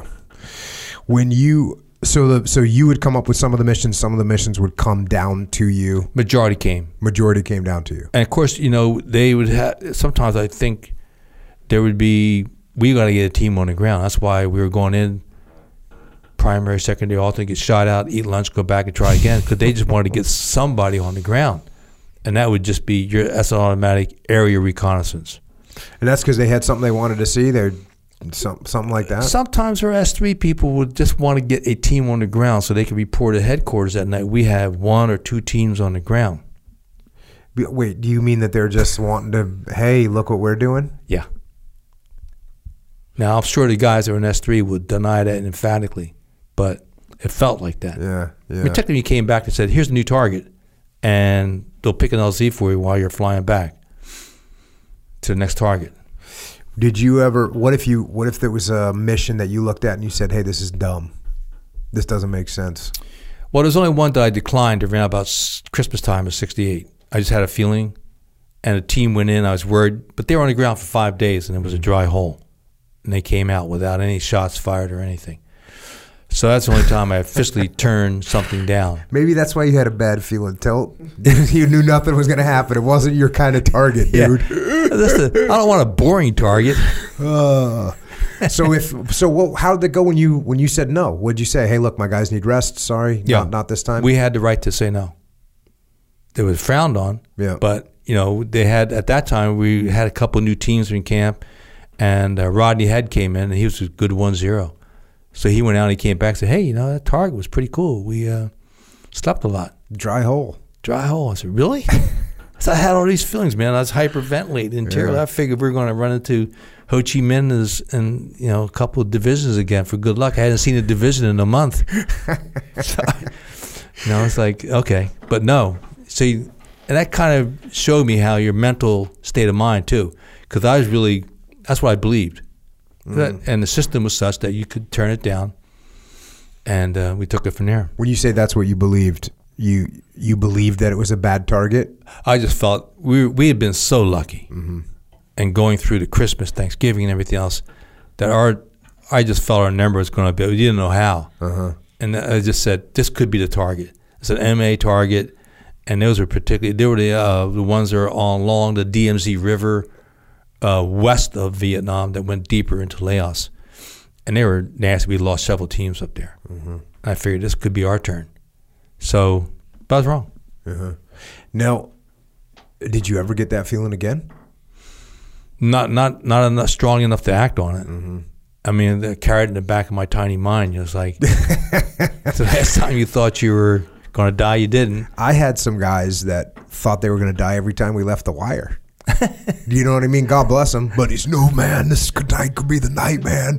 No, I'm not feeling good about this one. And they'd always get their gear on. But I always looked at it as a good sign. If certain people were scared, if they wouldn't have been scared, I would have been nervous because they were so scared all the time. I think, man, this must be really stressful for him.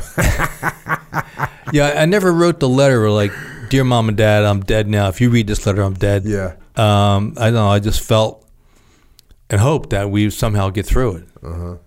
And you're right about the scare thing. You want that emotional edge. A little fear can go along. It's a great motivator. But I wouldn't go out with a guy if somebody was saying, hey, man, I'm not afraid. Well, I'm afraid of you, dude. You go somebody else. I also used to get the feeling that if you were scared like that, if you were scared and you were going to be hesitant, that was going to be bad. Sure. Like I was more worried about guys that were like hesitant, or I felt like if they were hesitant on the battlefield, that would work out bad for them. The guys that I always felt like, okay, if someone's aggressive, not unafraid and suicidal like that, but just, hey, oh yeah, we're gonna go kick ass right now. I always felt that was the attitude to have, was to be aggressive, was to be like, okay, yeah, you got an op for us? Cool, we'll go do it. Now we turned down ops too. There was ops where we looked at and said, man, this is not good, and this is a massive amount of risk. I mean, there was areas where they would take IED strikes on vehicles, and like, when a big IED hits a Humvee, everyone dies, or 3 out of 5 people die, or something like that. I mean, it's very catastrophic. And there was one target they were looking at for us. They asked us to do, and there was like one road going in. It had multiple big IED strikes, and then they wanted us to. They were asking if we could take out mortar. It was either a mortar team or an IED emplacer, but we were looking at it, and where the mortars had been launched from were all over the place. So it was one of the types of missions where we looked at it and said, hey, there's got to be a better way to do this, because us going up there is not going to be worth it. Because a lot of your missions were point missions, right? What do you mean by that? They give you a target, get to this point, and wipe it out. I would say my first deployment, it was go capture, kill bad guys. That was my first deployment to Iraq. We were in Baghdad. That's mostly what we were doing. Middle of the night, we'd find out where a bad guy was. We'd go get him. And that's what my second deployment in Ramadi, mostly what guys were doing was overwatch, sniper overwatch positions set up in buildings so that when the bad guys would either maneuver on friendly forces or they'd be out doing what they shouldn't be doing, right, the guys would take them out. So that's pretty much the. And then there's all kinds of crap in between that. Everything from doing just reconnaissances of areas to counter mortar type situations. Just a lot of other things would happen, but primarily it was direct action missions, going out to take out a target, or these sniper overwatch types. But we'd be doing big clearances too, big conventional clearances. We called them Jundis, which is Jundi means soldier in Arabic, right? And And so we call them Jundies. That's what they call themselves, Jundies. But so we had Jundies like you guys had little people, like you had Indige forces. We had Indige forces. They were Jundies. And so we would do very conventional missions with the Jundies of them and us. We'd be overseeing them as they cleared big sections of the city, and we'd be working in conjunction with the Army. So, yeah, we did a little bit of everything. But see, that brings us back to our side of it, where you can give yourself a mental delusion, which is our mission is to go look an area recon. So theoretically, you're going to get inserted quietly and go about your job.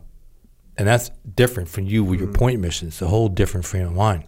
So theoretically, okay, we're hoping to get in, do our mission, to come back and report or find a fuel line, blow it up, or get the POW, get the wiretaps, give them intel, where you're going out and doing your IED pickups and mortars. That's entirely different. So at least in my mind, I think that's part of my self-comfort factor. We're going to get inserted and have a nice quiet mission for 5 or 6 days, take some pictures. That sounds great. And come on back. It's really cool. Yeah. We're behind enemy lines. What percentage of operations would you guys get contacted on? Oh, we always left under fire. The only question was how much. Never had, one. The one where you opened up our discussion tonight. Yeah. Where we got pulled out. There's no fire there because they came in and got us. We had a great RON, and we were going to get some POWs, but they pulled us out right away. So there's no gunfire on that mission. But other than that, every time we left under gunfire. It's the only question how much. Sometimes it looks like the whole jungle was lighting up. Sometimes only be 200 or 300. And yet you still fooled yourself into thinking, hey, this recon's going to be different.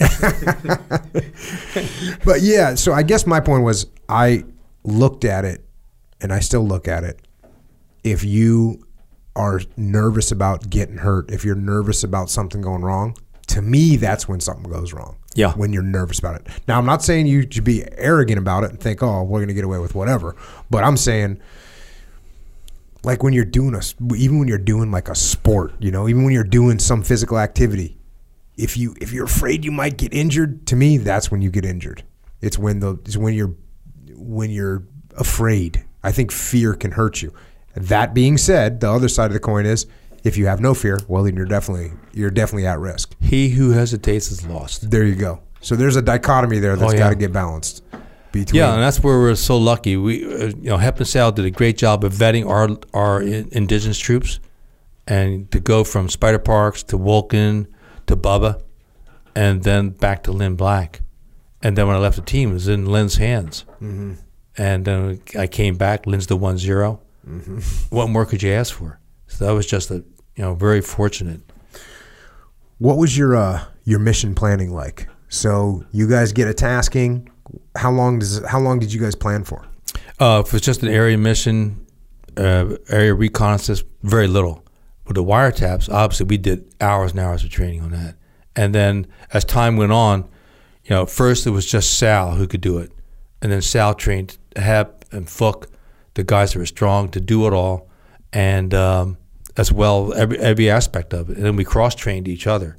And we even had so that HEP was beginning to teach a couple of the young guys basic English. So if any of us got killed, HEP could take over the radio, or the Indige could take over. So a couple of guys like Chow and Hung, when Hung came on the team, they picked up English pretty quick. So we worked with them, and we practiced calling in, working on the radios, the problems with the batteries and things like that. So we cross-trained everything back and forth. And the wiretap was one particular one where we had several guys on the team trained up to do it all. Everything from knowing about the batteries, watching it, keeping the battery indicator, to getting put the wire up the tree or a telephone pole, and when you came down, you covered it with mud. That was from that area.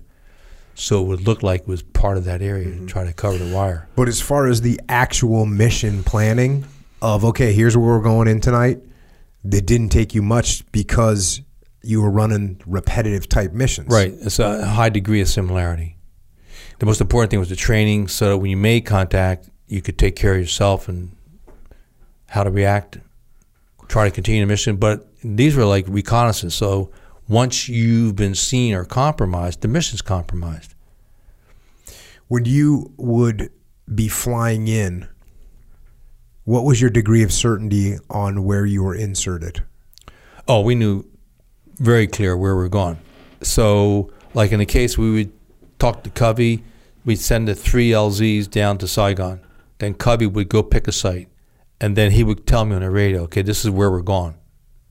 And would you be looking at your map as you inserted? And he knew what the frame was, so it would be within that map. Yeah. that section of map that we had cut out. I remember when we first, as a radioman, believe it or not, when GPSs first came out, the radioman kind of got saddled with the GPS because it was a piece of electronic equipment, right? And then no one else could work with electronic equipment. So I would be usually a lot of times be carrying the GPS as opposed to the point man. And the point man, was still using map and compass. This is the early 90s. But the GPS wouldn't always work well in a helicopter. And so sometimes it took me, this was some training operations where I learned, so I'm not where I think I am. And you get out and that GPS finally finds itself and you realize you're 3 clicks away from where you're supposed to be or whatever, and it's bad. And that's why I went back to, hey, when I'm in the helicopter, I'm on a map. So that way when my boss looks at me and says, hey, where are we supposed to be? Either yes or no. Like, don't get out of the bird, or, okay, we're good. But that, so I was thinking about that for you guys. You'd be doing the same thing as you approach to, okay, yep, there's that terrain feature. There's this other terrain feature. Cool. We're supposed to be. Yeah, and in Laos also, we wanted to know where the water was. Because some of the targets, they had more streams and things, so we would carry less water. I would literally just carry 1 canteen with the purification pills, so that if we were in for several days, like with Echo 4, by the end of the first day, we had gone through some water, and we all took a turn going into this little stream, put the purification pills in, hit the water, and let it sit for a couple hours before you drank it. Did you get acclimated where you needed less water? Oh, yeah, absolutely. Less water, and I can truly say I never defecated in Laos. Somehow the body just tightened up. And they had no shit pills that guys would take, so they literally would not go to the bathroom. I worried about those. Yeah, that worries me too. Oh, yeah. I was like, anyway, for numerous reasons that the creative mind can think about. But so I didn't, but my body never had, we never did it. You guys didn't Is that TMI? Did you guys use imagery at all? Like no. Overhead imagery? Nothing. No. Some of the the Cobras, some of the first cav helicopters had some, I'm trying to think what IR. They would have the ability to see through the clouds and stuff. Oh, okay. And it was just very primitive, but it was the beginning. Whereas the Cobra gunships didn't have it. But the first cav could get low into the jungle and navigate in fog and stuff to get down to our guys. But no, you guys wouldn't see photographs of the areas where you were going into at all? No. The only time was down in Cambodia for that mission there, where that was... Now, that base was really close to Saigon, close to MACV headquarters. And we may have had overviews. I just forget for up north. That one down there, it stuck in my mind. And then what was your op tempo like? In other words, how often were you going in the field? Well, through November, December, if we weren't on the ground, we were getting ready to go back the next day. That's why it was such a push. And I rotated our little people out because they were just getting beat. And we had trained them up. So by November, December, all the cross training we had done all those months, Sal could take a day off. Even Hep could take a day off. We had a couple of the guys that could speak enough English. If anything happened to me or Bubba, they could take care of the radio, do the comms. And so we rotated them through. But it was every day. And then if the weather came, we'd get a break. And so there was no... And the rule of thumb was if you ran a mission for 5 days, you came back, you got 5 days off. So you could clean up, get back in shape, get the team ready. But for that period of time, we had minimal teams. The teams at FOB1 had become so between disease, health, guys getting wiped out, teams getting blown away. we were one of the few teams in camp that was fully operational.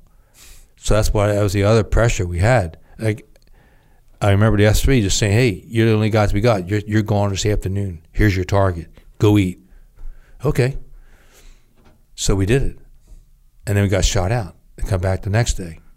And so there was the op tempo was supposed to be run a mission 5 to 10 days if you're lucky. Well, it never happened. Some guys did. So don't get me wrong. We had some guys that were able to stay on the ground. Amazing. But in our case, we didn't. So it would be very flexible. Did anybody take less than 6 guys? A few guys ran with 4.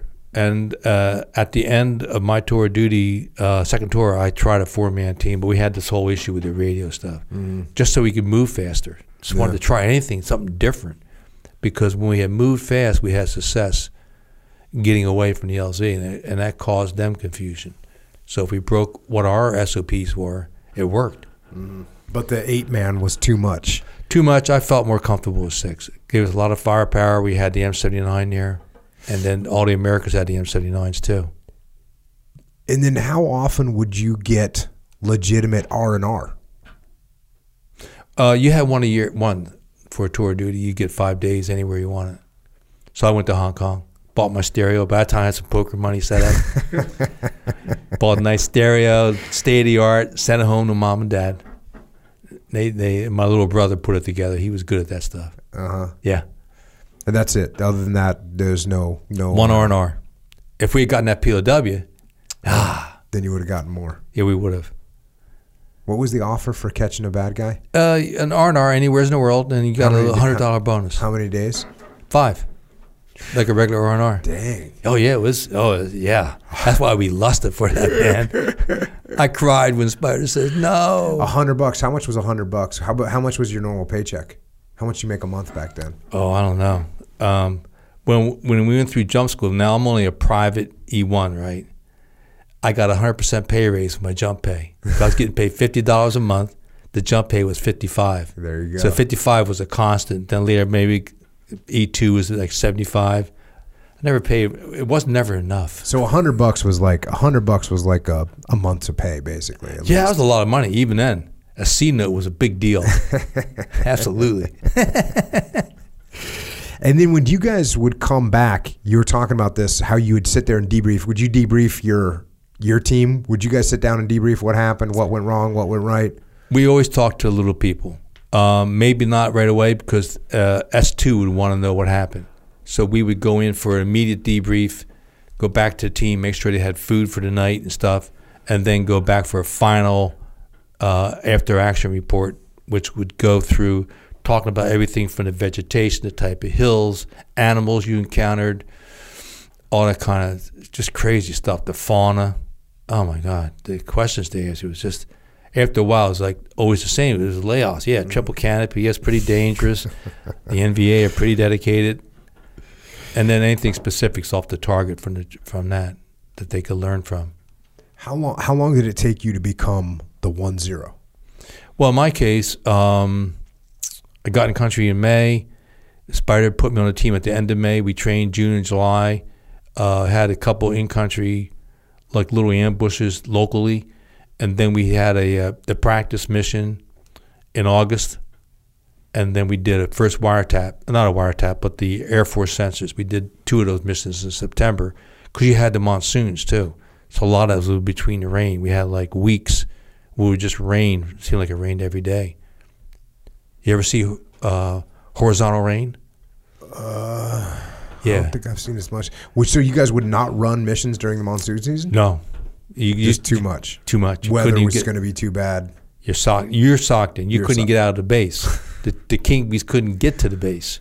So how long was that? Like 4 months before you were? Yeah.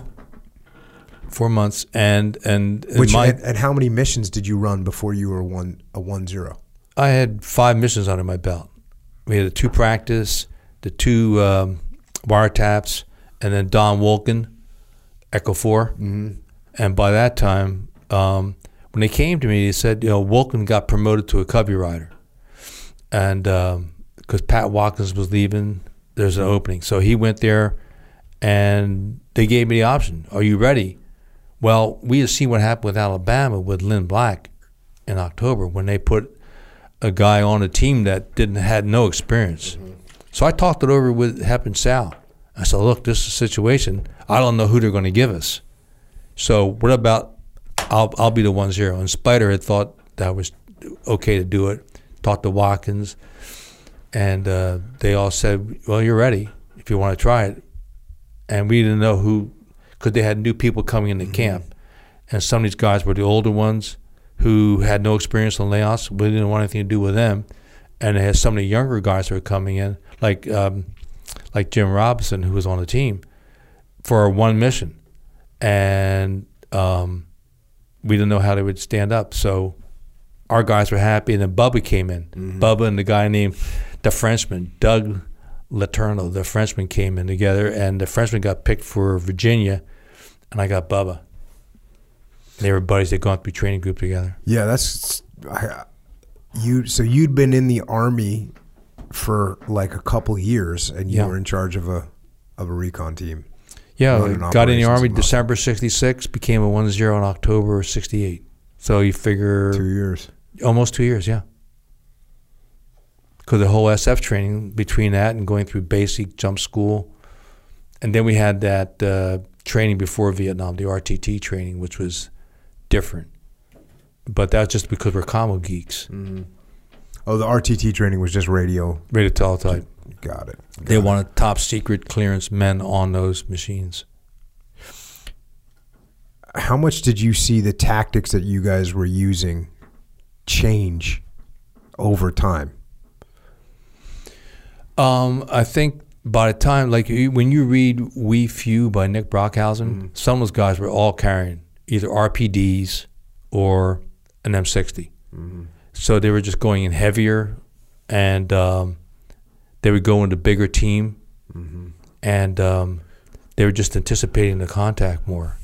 Whereas we thought we would try to go in and try to escape and evade to the point where hopefully you can get at least some of the mission done, or to get some intel reports about troop movements, trucks, something like that, or get a good wiretap.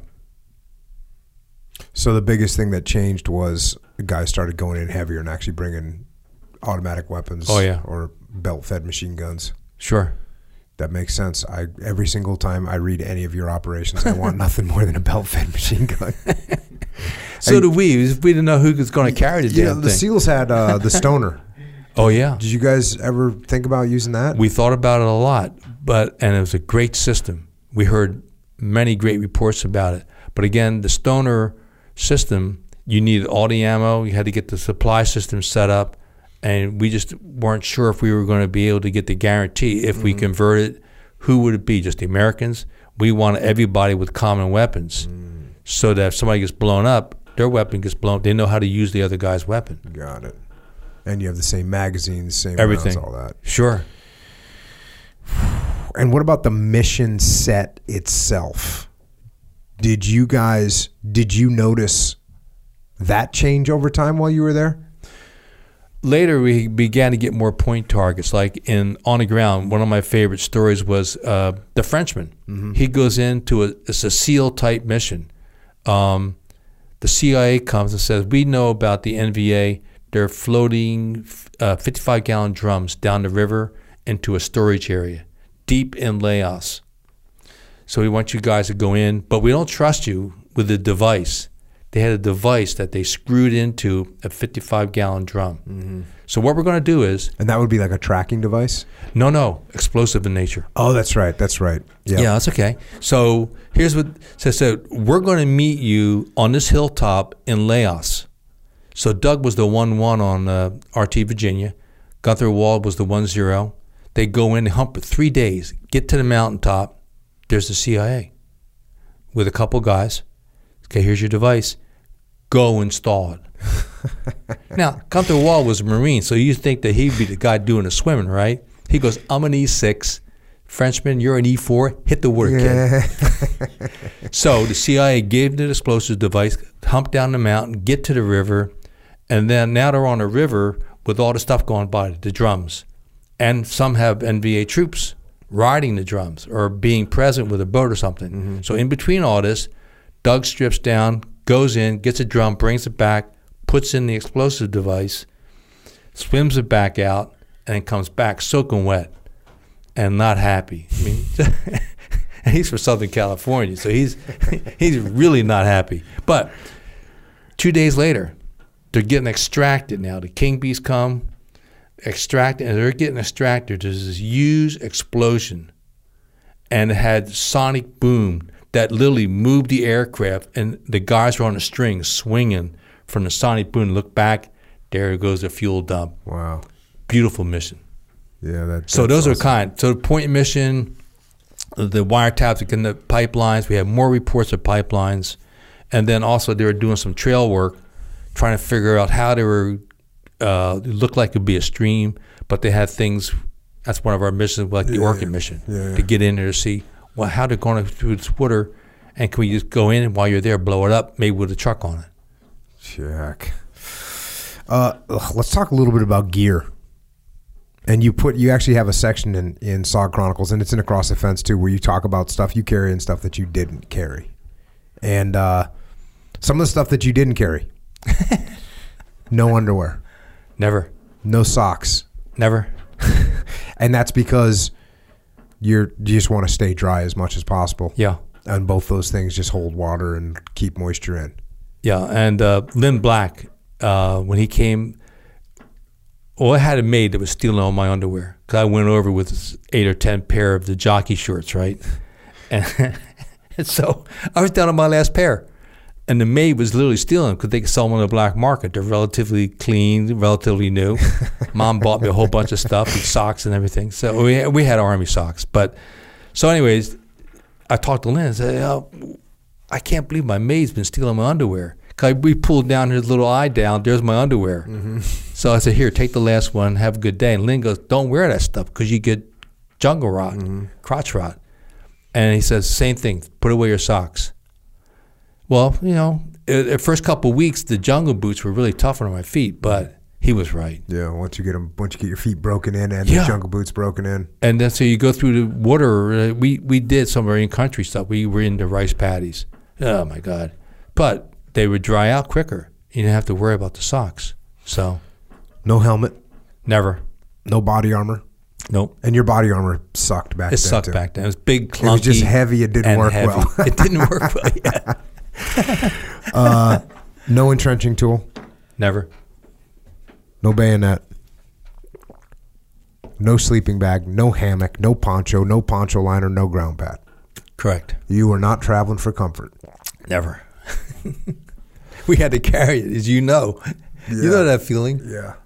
What you're taking to the field, you're carrying. You don't have your maid with you. Yeah. That rucksack gets heavy, too. So quick. Yeah. And ours was like small. We had the indigenous rucksacks. Uh-huh. And so once you put the radio and put the sweater underneath the radio so it protect your back, and then you throw some rations, a couple extra ammo magazines in there, and then extra hand grenades, M79 rounds, and a battery for good luck. Man. Yeah. You guys, no dog tags, no military ID or ID of any kind, no rank, no Correct. name tags, no jump wings, no CIB, no patches, no unit identifier, nothing. And no pictures of mama. No pictures of mama. Right. Totally slick. So those are the things you didn't carry. Things you did carry. Car 15. Oh, love it. You love the Car 15. Oh, yeah. So when I went back to my second tour, Rock Myers was in S4. He'd been wounded. I came back. He says, you're back. I said, I got a present for you. He gave me a brand new Car 15. It was still in the box. Take it out. It's still in all the tin foil and all the oils and greases and stuff. And you take it out. Took it down to the range. It was perfectly zeroed. Never touched that weapon. That's crazy. Just put a little cloth strap on it and went to work. And you never had problems with that weapon? Never. Yeah, they... Did yours have a forward assist on it? Did you? Yep, had a forward assist, yeah. So that was a Car 15. Wow. So it was an M16 with a collapsible stock, yeah, and a shortened barrel. Yeah. So it's weird. So many people, and myself being one of them, complain about the Car 15 or the M4 frame, and now the M4s are a lot nicer. I mean, the M4s a lot heavier too. You got the rails and everything. Oh on. yeah. We the lights. We load things. Those out. They look like you got everything but a cigarette lighter on there. Some guys, I wouldn't be surprised if they didn't have that on there too. So that's awesome. You used a cravat for your sling. Yes. Sometimes. Well, yeah. I did that during my second tour. They had the cravat. It's quiet, and then God forbid if you ever needed a cravat, because I always carried it. I always wore one around my neck, had one on my head, and then one on the car 15. And of course, you carried bandages. Yeah. We had cravats in case, as at the very bottom of the rucksack. We would get a sort of one of those things that never wear a sling. Some guys would say that, get caught up, and that's just, man, especially when you're in a leadership position, you need a sling because you got to look at your map, you got to pull out, you know. Oh, yeah. You got to do stuff, you know. And the other thing is, you don't have a sling and you get blown up. Yeah. Where's your weapon? You have no idea when you wake up. No. So, yeah. But then there's some people just, they wouldn't carry a sling. Mark Lee was one of my machine gunners. He just, no sling. Nope. That was like the man thing to do was no sling. Whew. On an M60, or these days a Mark 48. Really? Yeah. How strong is this guy? Strong. Yeah. Strong. M79 you carried sawed off. Oh, yes. I cannot believe that me and my guys did not think of sawing off our M79s, because I guarantee guys would have sawed off the M79s. Oh, yeah. My first self-inflicted wound was from a sawed-off M79. What'd you do? Well, we were in a process of cutting them down. So the question was, how far can you cut the barrel down? So we finally cut it right down to that last hinge where it's the last one that's to the bottom of the frame. Got it. So you crack, put the round in. So we kept bringing it back. So we're down at the range, we're there, and the question was, because you cut the barrel off, you needed the number of rotations. Yeah. Now our weapons guys knew that, but me and Rick Howard were combo guys, and I didn't really ask. It just, the question was, fire at sheet. So on this day, I fire it fairly close. It goes bing, pop, and that noise M79 makes, and then it went off like pop, bing, like that. And I go, oh, damn. So I go to Rick Howard and said, I think a bee just hit me. He pulled my stirrups. You dumbass, you just shot yourself. My first self-inflicted wound. But the good news was that M79 worked. And then, of course, we cut the handle down to just have enough that you could hold on to. Because that way is less weapon, but you still had all the firepower. I mean, that cut that weapon down by half. Oh, yeah. I was looking at the pictures you have of it in your book. That thing is tiny. Tiny but effective. Charlie hated those things. And at one point you had a holster for that thing? Yeah.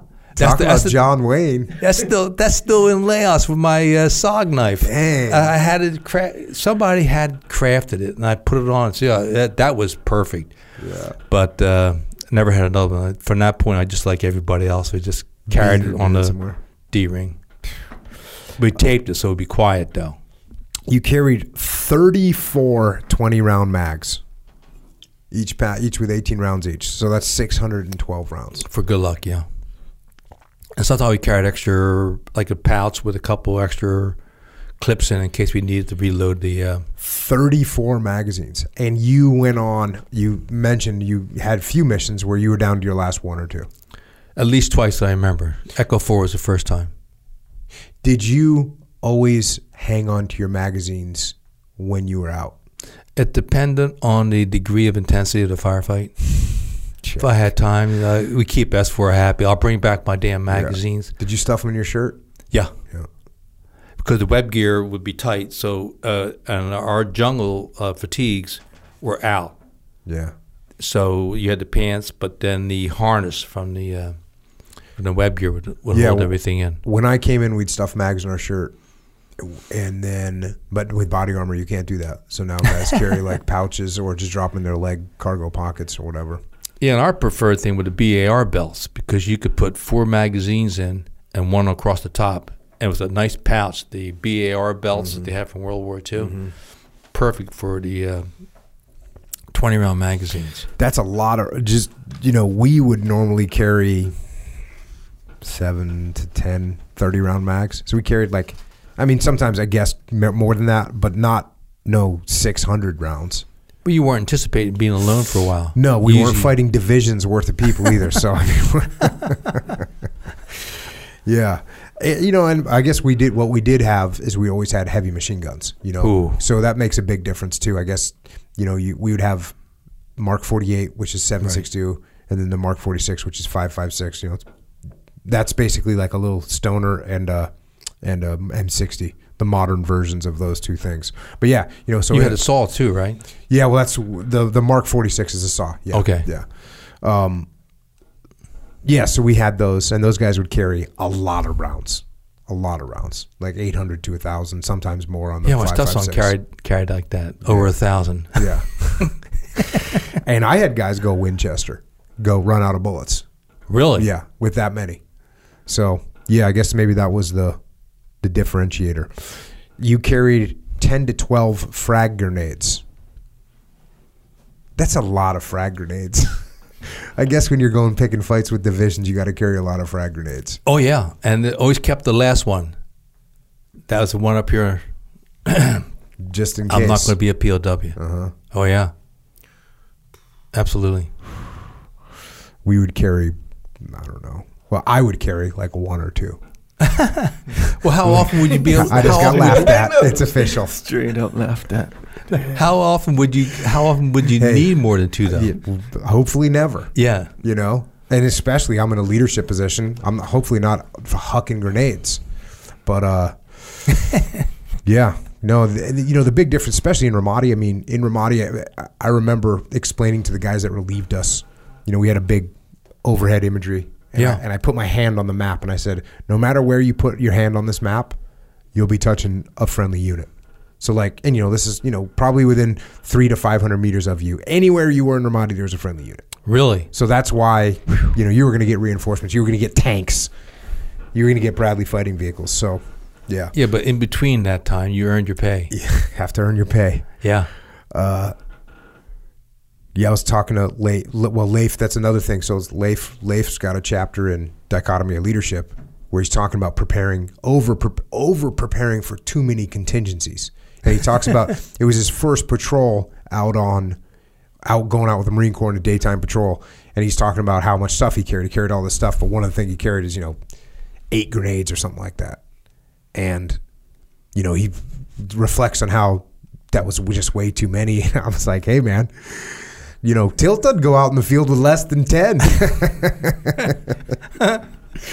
So, yeah. A different AO. We probably would have adjusted our grenades. I wonder how much you would have changed if you had to wear body armor, or if you would have decided not to, or whatever. It's interesting. That's an interesting development. I'll tell you, if we even had today's state-of-the-art, I never would have worn it. It's just too much weight. And you have to be able to move.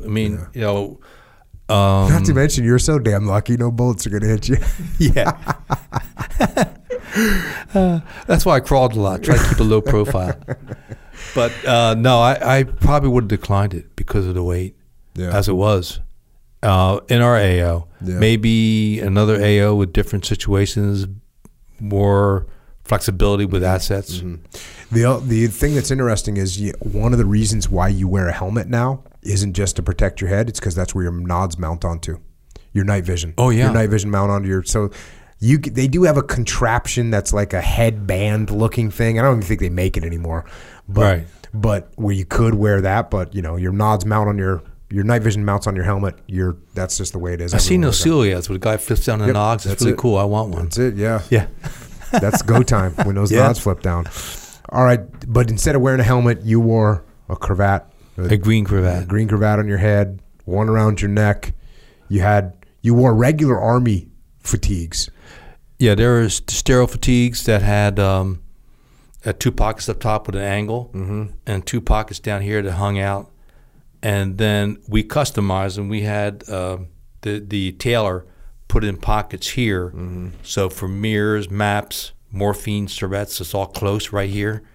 And then we had pockets on each arm to put other things up. There were pin flares, other things that would be vital. And that's something that we did too. So we did even in the 90s, before everyone, because now the fatigues come issued with pockets on the arms and everything, but we used to take them off and sew them on, and that's where you'd keep your pens and your notebooks and your pen flares and your signal mirror Yeah. And then on the ones on your chest, you had maps and more if you need an extra notebook. Your URC-10 emergency radio.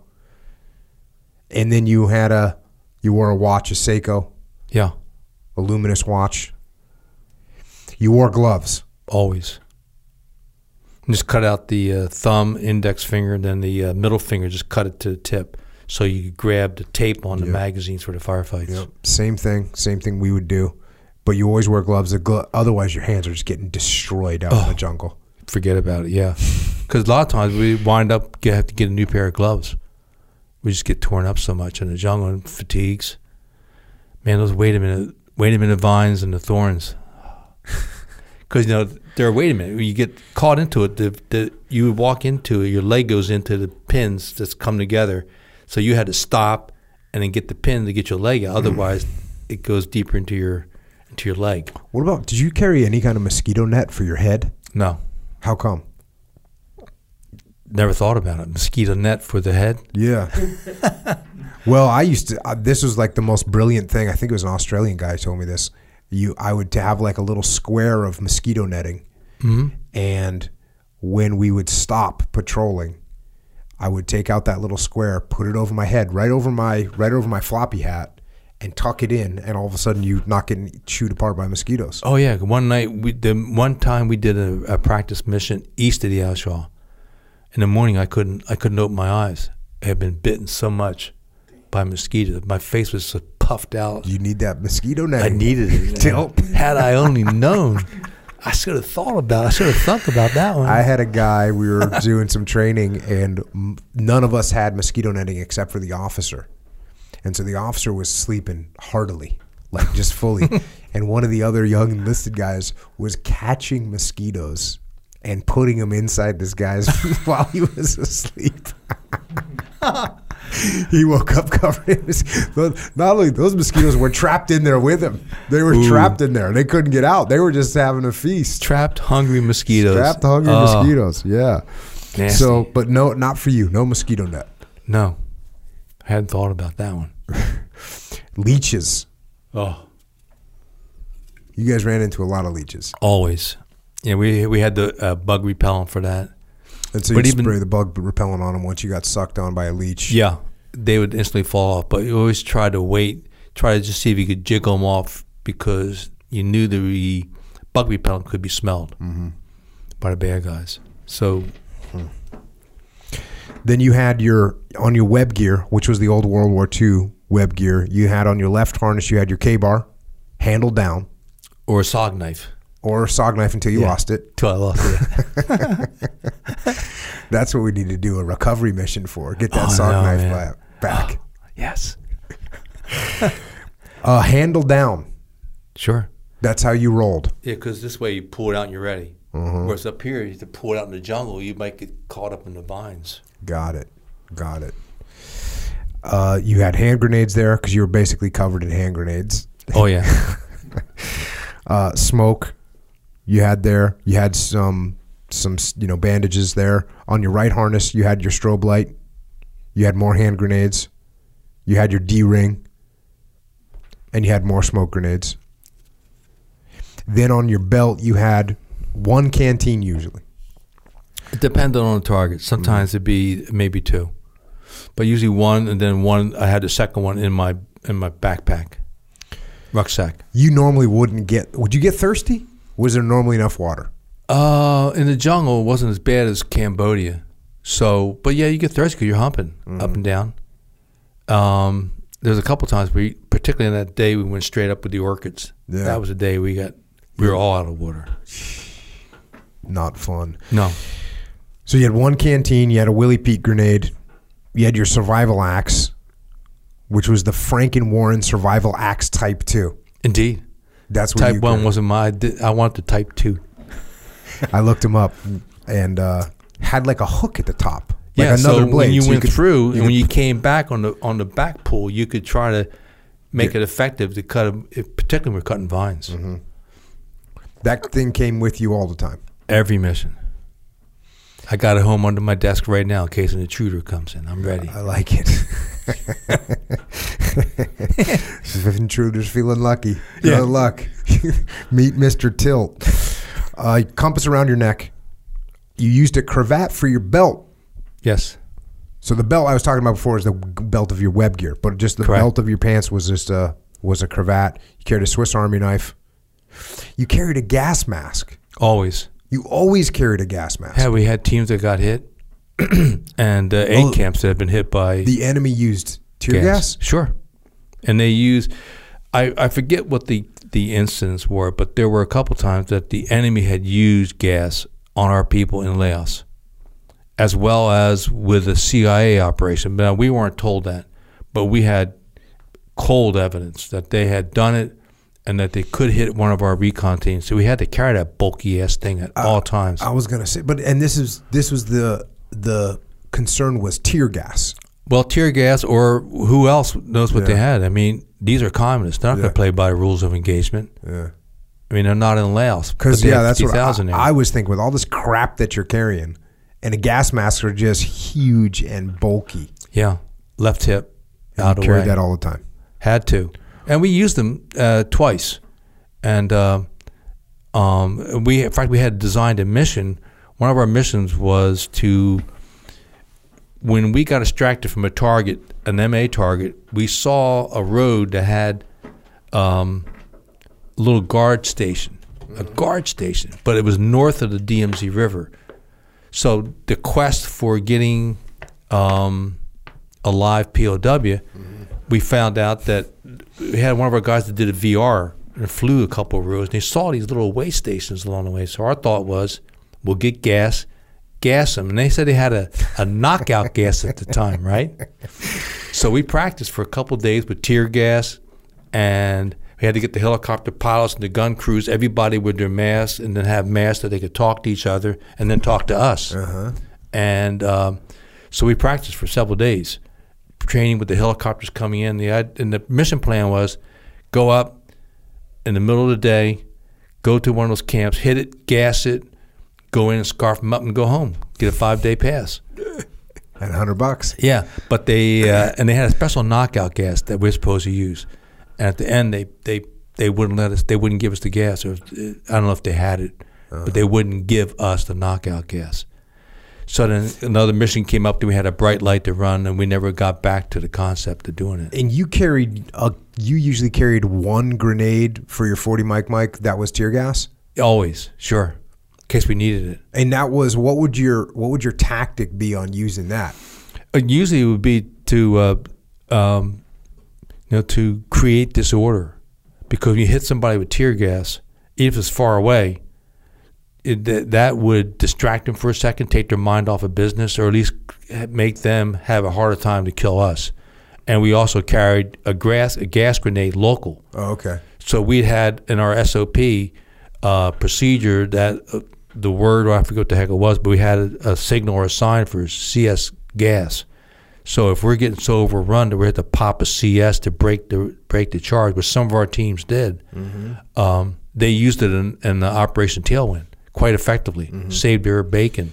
So the idea would be, hey, this is going to linger. Whereas a frag grenade, it goes off, you either wound guys or you don't, you either kill guys or you don't, but that's it, it's over. Yeah. Whereas gas, you can really disrupt them because now you got guys coughing and puking or whatever.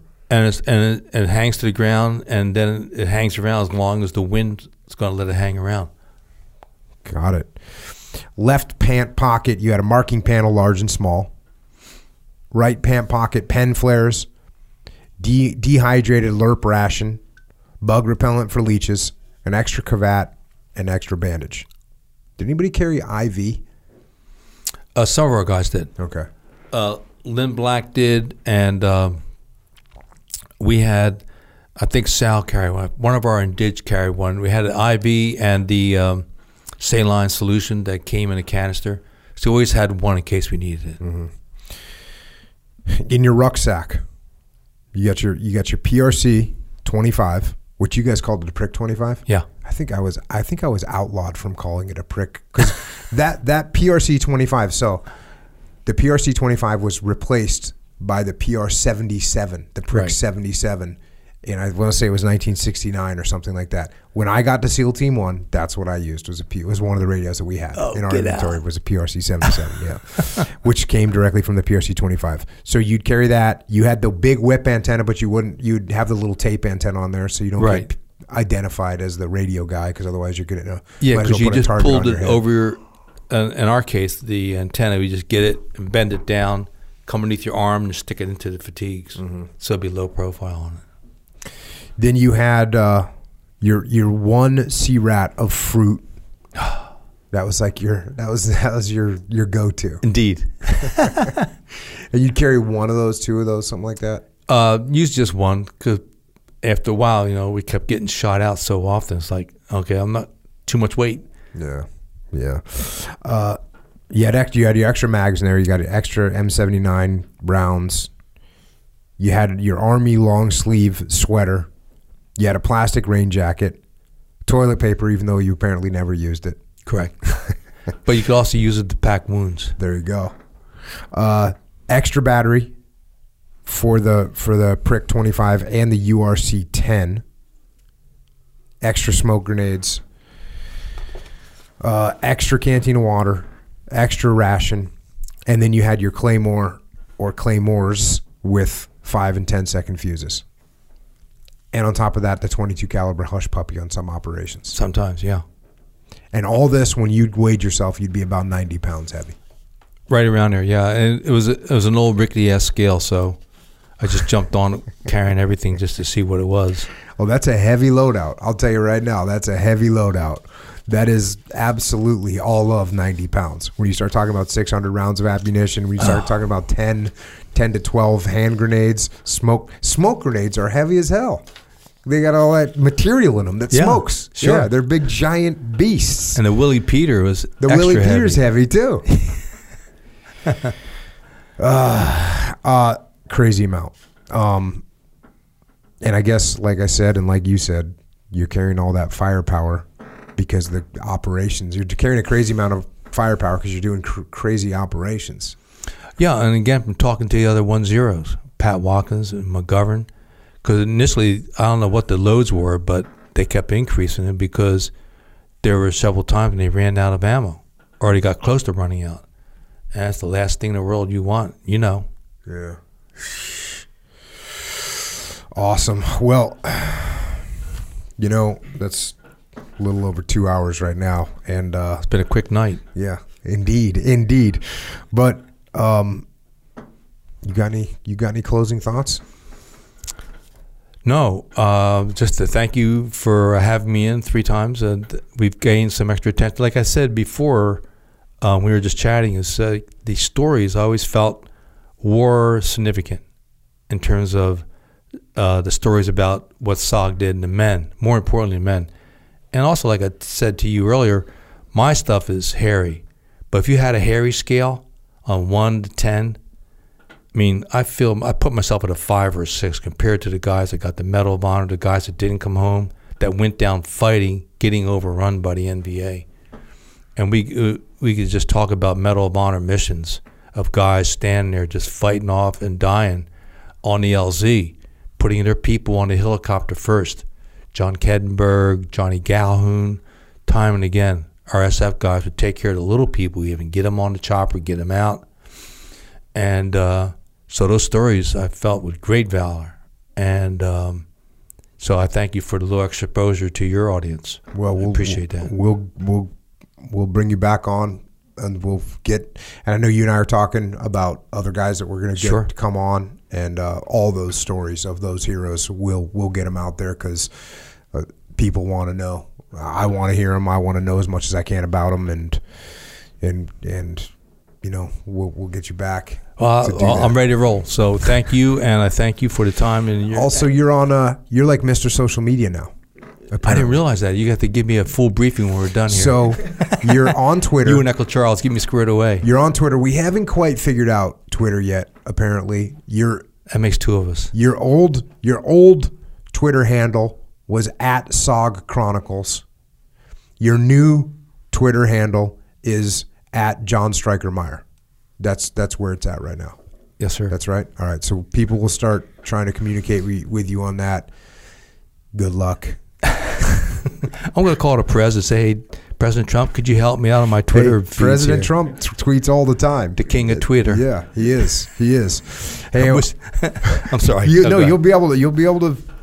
That's the incredible thing about Twitter is everybody has a platform. It's incredibly good. Sometimes it's incredibly bad, but everybody has a platform. So, no, the cool thing about it is people have been, talking to me and hitting me up and just thanking you for your service, thanking you for coming on, thank you for sharing the story. So it'll be cool that they'll be able to actually thank you instead of just telling me to tell you thank you. And just go to our website. They got the link in there for email for the old-fashioned route, sogchronicles.com. Sogchronicles.com. Airborne. Awesome. Yeah, We're there. People on there. I wanted to close out reading one last thing, and this is your dedication for the book Sog Chronicles 1.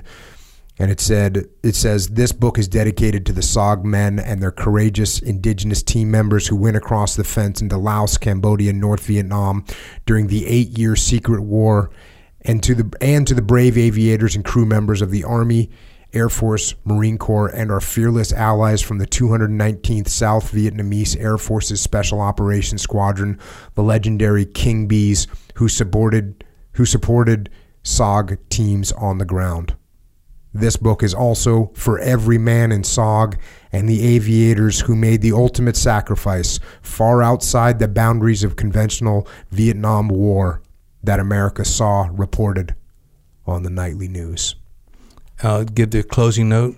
Absolutely. Today, 1,598 Americans that are MIA in Southeast Asia from the Vietnam War, 50 Green Berets alone in Laos are still MIA, including 140 plus aviators that died strictly supporting our mission.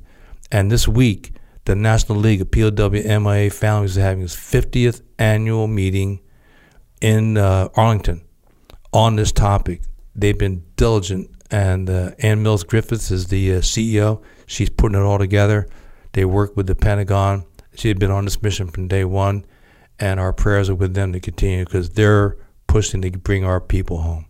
Absolutely. And if you want to put that out, either on SOG Chronicles, put a link to how people can support that cause, people will absolutely support that cause. Oh, okay. We'll do that. Absolutely. They deserve it. Yes, absolutely. We can make that happen. Wow.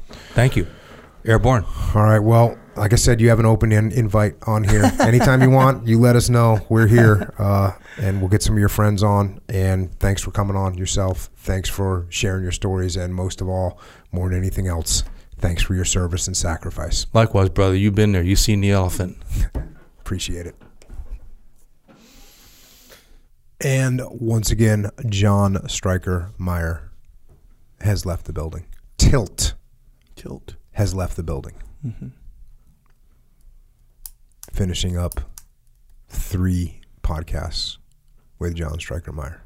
Yeah. Sappers. I asked him what sappers were because there was various references, first, second, and this past one, to sappers. And more notably, one, if you remember, the movie Predator, the first one. Mm-hmm.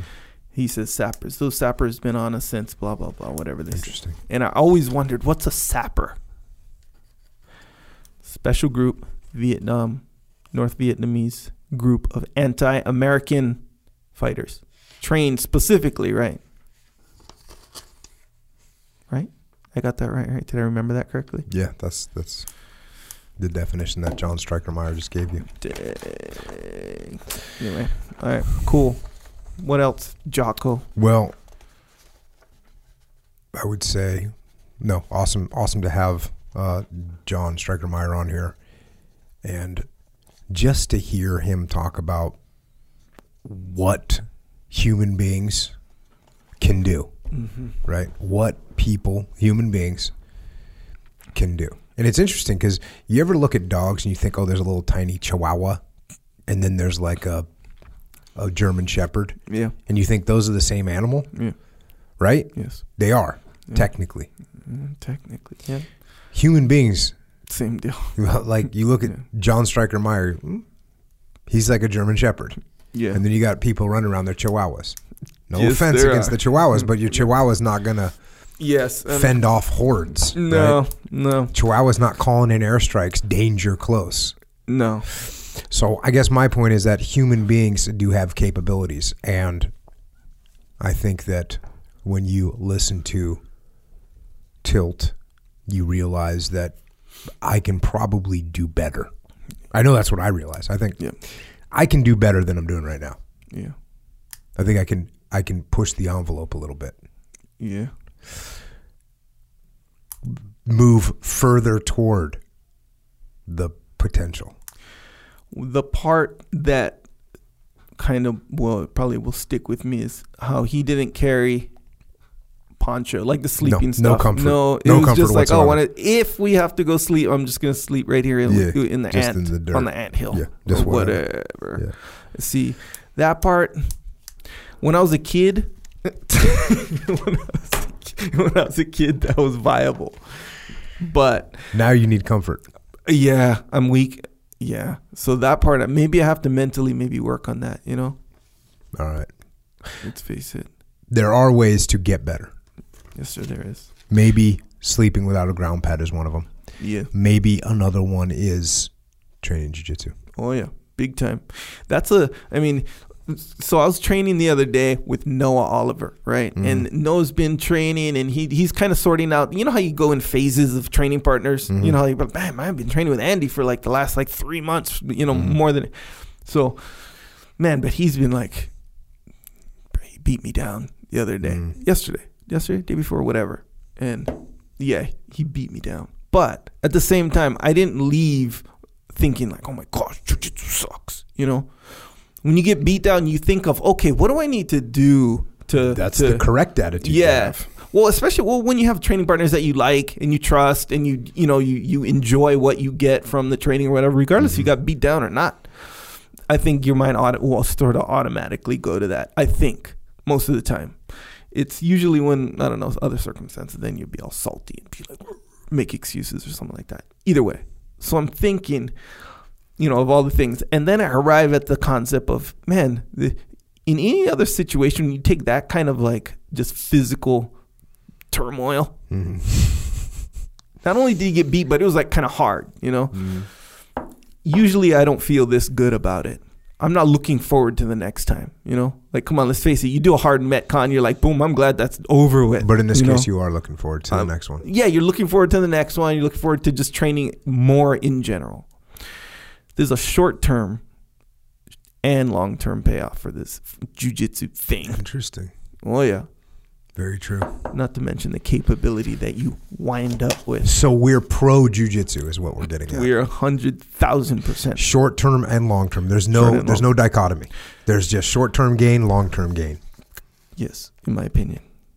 But it could be argued that, it's hard. What about the days? What about sometimes when people don't want to train? They let the jiu-jitsu window close, which we confirmed is a thing. It is a thing, but that's, what I kind of arrived at as well. The days that you actually don't want to train are way more rare than you might think. Have you ever said, man, I really don't feel like training? And then you make the drive to the gym, you get to the gym, your training partners show up, right when you go to shake hands, and you still feel like, I really don't want to train right now. I guess do you that have those? Never happens. Never, right? Hardly ever. I can't think of one single time. I came to the gym one time and I got there and I was like, I still don't want to train, but it was because there was only 3 people there and they were really brand new at the time. And then I was like, and I just went home one time in my whole life. But I legitimately did not feel like training. Anyway. Legitimately. Usually, if you don't feel like training, it's not that you don't feel like... That's never happened to me. It's not that you don't feel like training. It's you don't feel like getting off the couch, getting into your car, getting your gear, doing that. That's what you don't feel like doing. Oh, you feel like training because when it's time to train, it's good fun. Every single time. That's what I think. It's a weird aspect that jiu-jitsu is fun. It's very fun. It's fun. Yeah. I have a feeling sometimes when I train jiu-jitsu where I'm literally kind of beside myself with how fun that just was. Yeah. And that's sometimes I'm getting beat down and I'm thinking that. Sometimes I'm winning and I'm thinking, but either way I'm like, wow, that was. Yeah. It's kind of like a feeling that's very hard to describe even. Yeah, I would agree with that. Yeah. Because you have that, obviously, the physical part of it, right? Like yeah, so getting there's some exercise. endorphins. Yes, that's always good. You know that. But this is like, it's like, especially if you roll with like guys who are like good, and they're not good because they're so athletic, even though they might be athletic. Mm-hmm. They're good because they know what to do. Yeah, like a Dean good. Lister, like Greg McIntyre, these guys who like Greg Train. If you don't think your way into or out of the situation you want, man, you're just not going to do it. You know, so it's that problem solving task that's just intertwined in the whole thing. I think that's what makes it fun. That's what I think. Agree. Anyway, gi, no gi, streets, whatever. If you want to do gi, you're going to need a gi. You get a gi from Origin. OriginMain.com. That's where you can get the various selections on there. The best. Made in America, by the way. Made in America. Yeah. And just got a massive shipment of cotton. And not talking woven. I'm talking unwoven little strands of cotton. Check out the Instagram. There's pallets and pallets that are there, and it's just, you think, okay, this cotton is going to get woven and then turned into gis that I'm going to wear. What does cotton look like when it comes on pallets? Because there's just little spools of, and it's not just cotton, by the way. It's a blended material. Oh, so it's like modern, a string? Yeah, like a spool, but it's thick, a little bit thicker. Gotcha. And that all gets woven together. We used to grow cotton when I was young in our yard on Kauai. Really? Mm-hmm. For what purpose? Just that's just how, I guess. I don't know. I was little. To do something with? I don't know. Random. It was a row of cotton trees. So cotton is almost like a pod that turns inside out, like a popcorn almost. Yeah. If I remember correctly. And so that cotton would be balls of cotton. You know, like you get, when you buy cotton balls, right? Yeah. Or I'm sure you always buy cotton balls. But when you buy cotton balls, they're in balls. They're kind of like that, but more like they're not in a ball. They're in a big clump. Okay. But there's seeds all in there. You got to pick out the seeds, and the seeds are all stuck to the cotton. I thought that's how they came.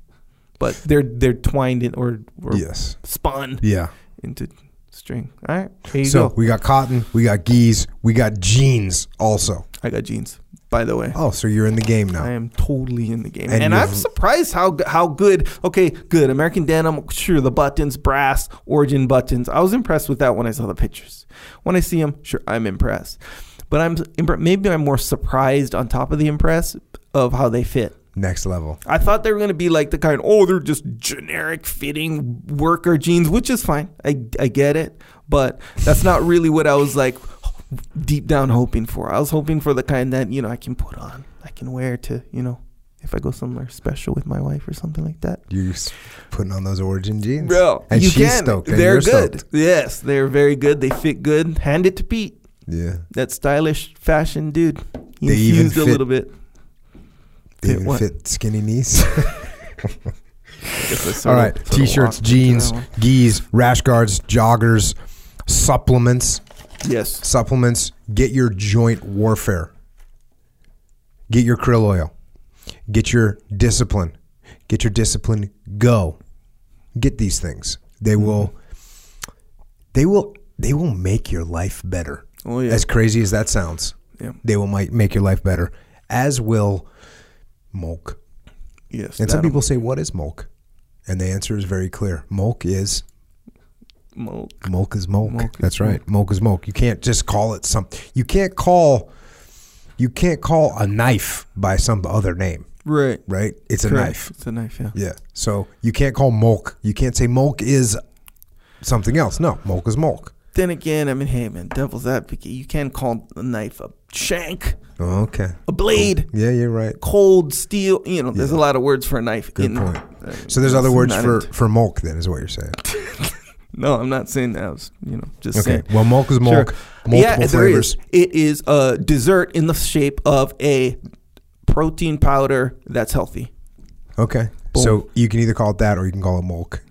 It tastes like dessert, and yet it's good for you and gives you protein. Strawberry is delicious. Mint chocolate chip. I had so much strawberry. I had to go back to mint, and I was like, "Good Lord, yeah. Mint is crazy. Yeah, mint is delicious." I did that too. What do you want? Mint chocolate chip ice cream milkshake, or do you want a mint Molk? Oh, I'll take the mint Molk all day long. Oh yeah. Short and long-term payoff. Short and long-term payoff. Peanut butter, Reese's Cup. I don't know if you're allowed to say Reese's Cup, but that's basically what it is. Yeah. Peanut butter Reese's Cup, but it's peanut butter and chocolate milk. Tasty. Yep. What am I missing? Vanilla. I'm not a vanilla guy. I don't like the vanilla yogurt. I don't like the vanilla. The vanilla milk is, it's, if you like vanilla, you're good. Right. If you don't really like vanilla, don't get it. There's a whole horde of vanilla likers. Yeah, out for there, sure. And the way. thing that's cool about vanilla, I guess, is that you can do other things with it. Yeah. Jason Gardner, put it in your morning coffee. Yeah. Hit it with he likes to say, hit it with the blender stick. Sure. Right? Right. Yeah, You know how some people like to say things? Yes, I do. He's like, I hit it. He gets all fired up too. Mm. I hit it with that blender stick. Mm. He calls it a blender stick. Sure. So there's Jason Gardner. So, and Jason Gardner's in great shape getting after it. Yeah. So maybe it's a positive thing. And don't forget that there's Warrior Kid milk. Because do you want to feed your child poison? No. Do you? I do not. No. Okay, cool. Then you get a milk. Yeah. Do you want your kid to be miserable when they eat because what you're feeding them tastes disgusting? Let me think. No. Okay, cool. I don't. So you give them milk. And Yeah. you're being healthy and you're taking care of your kid and you're actually being a good parent. Oh, yeah. Yeah. Otherwise, you're neglecting your child's welfare. Don't do it. Get Yeah. a milk, strawberry milk, chocolate milk. Get some. It's true. My daughter's in this phase, hopefully short, where like she's comparing her body with like other people's body. Oh, yeah, that'll be a short phase. It'll only last like 500 years. Oh, yeah. So, man, it kind of makes you think like, oh, shoot, she's paying attention now. Is she looking at your guns and like, it's gonna, oh, yeah. whatever. Oh, no. Anyway, so, man. Or is she over in the corner doing curls? Yeah, push-ups. And actually, she does burp. Like, you know what I tell her? It's kind of a trick. I don't tell me if you think this is a lie. So she'll be like, hey, I don't really feel like doing the workout today. Mm-hmm. So I say, okay, you don't have to do the workout if and only if you do burpees and push-ups. Kind of like burpees and push-ups are not the workout, not even though workout. that is the workout. Yeah. Oh, yeah, it's like 70 burpees and like 40 push-ups or something Mm-hmm. like that. That's the whole workout. I'm going to make a 6-year-old do a full-on Metcon or nothing like that. But I say, you don't have to do the workout. You only have to do the push-ups and burpees. She's like, okay. Kind of like she escaped the workout, even though that is work. Is that lying? That's flanking, right? Yeah, it's a flank. Yeah, hell yeah. Nonetheless, You're my good. point, It's authorized. good. Yes. Anyway, my Approved. point is that when and she's a girl, being conscious of how her body looks and all this stuff, and being 6 like, hey, years why old. is it 6, man? And I kind of feel this overwhelming responsibility. Like, hey, if she starts like putting on weight that she doesn't like or something like that, it's kind of my fault. At this point, it is. For sure. So the milk, I feel real good about it, especially that she likes it, And that strawberry one is, I don't know how they did that, but keep doing it. That's what I know. Anyway, also Jocko White tea, yes. Can you get addicted to Jocko White tea? The answer is yes. Yeah, Yes. It's psychological though. JP Donnell. JP Donnell's my brother. Currently addicted. I'm not talking bad Jocko- about him. I'm No. saying the boy's got a little bit of an addiction problem with the Jocko White tea. All right. Well, there you go. And I mean, I'm sure I haven't thought about it that much, but I'm sure there is some drawbacks to being addicted to Jocko White tea. I don't know, but from here, I mean, the intuitive thought is that, man, that's all upside. Addicted to good stuff. Yeah. It's like Hi, I'm addicted to Jocko White tea and I have an 8,000-pound deadlift. How's it going? yeah, probably way more now. Yeah, Probably you're not even like hating that at 1,200 all. or something. I Check. don't know, awesome. Anyway, Yeah, Jocko White tea is available. Cans as well. Tea bags as well. On the store. It's on the store. It's on Amazon. It's everywhere. Get it. But it's out there. Yep. For sure. Get your addiction on. Something good. Also, we have our own store. Speaking of the store, it's called Jocko Store. This is where you can get Discipline Equals Freedom shirts. Like I said, Jocko White tea is on the store. It's on the store. Tins, refills, all that stuff. Hoodies, lightweight and heavyweight. Hats. Rash guards? Rash guards. Oh, big time. Yeah. Oh, yeah. If you want to represent the path while you're on the path. I was sporting a rash guard today when I was doing a ring workout. Oh, yeah. Rings. I was using the rings. And if you don't wear a rash guard when you're doing rings, if you do high reps you'll start to chafe your arms a bunch, Yeah. which is no big deal. But then you get like, if you're doing jiu-jitsu, then you're starting to get little infection exposures going on. So just wear the rash guard. Yeah. Also, if you work at the bank or somewhere where people sort of have to have at least a little bit of trust in you. If you're rolling around with chafed hands and arms and stuff, they're like, bro, what's up with this guy? They don't know that you're doing rings. People like that more. Well, yeah, but you're like 1-2 levels like beyond. Like in Fight Club when this movie Fight Club where like I've seen that movie. Yeah, when he's at the restaurant, he sees the guy with the 2 black eyes, a broken nose, and he trusts him more. He's like he gives him the nod. But a normal person is like, bro, who's this guy with 2 black eyes, broken nose, chafed arms, all this stuff? Who's this guy? He's a weirdo. He's doing weirdo stuff. He's doing deviant stuff. That's for sure. So you don't want that. You don't want that on the surface is what I'm saying. Even though you like it. So basically what you're saying is get a rash guard from the Jocko store so that you're not weird to other people. Yeah. That's what I just heard. Yeah, correct. Just to break it down. Correct. Simplify what you're saying. You're 100% correct. Also, subscribe to the podcast. As I was, my children... Sure. They were going off about some social media thing, and they were like, "Smash the like button." I laugh because my daughter says the same thing. Yeah, so I'm going to tell you right now, if you're a little younger profile, what I'm trying to say is smash the subscribe button. Brad, don't say that. Don't try to say that. Okay. I just said it. I don't think you should go into that. Well, no, wait. It falls right in. It falls button. right into the share, like, and subscribe. Yeah, if you want, it's more. You know what? I'm gonna embrace that. I'm gonna embrace that right now. Share, like, and subscribe. Share, like, and subscribe. Share, like, and subscribe. So shouldn't it be acceptable that I'm like smash the like button? Yeah, it should. I guess no, because it's like why. I'm not going to do it just because you said. It should be more of like a reminder, right? Like, what if I was all motivational? Like, you know what? You see that like button? You got to smash that thing.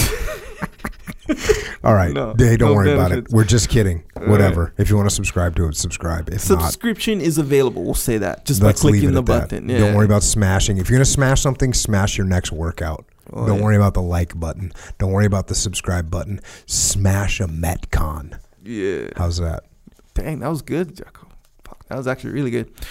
Anyway, also, yes, Warrior Kid Podcast 2. Let's not forget about that. Let's never forget it. Never forget. It's hibernating a little bit. Sure. Some people have been commenting now. Yeah. Somebody posted a picture of like someone that was like undead. Sure. Yeah, that's but good. The Warrior Kid Podcast is by no means dead. It lives on. Yeah. And since I have just wrapped up a major project, I will have some time, hopefully before certain people are not available to record. Yeah.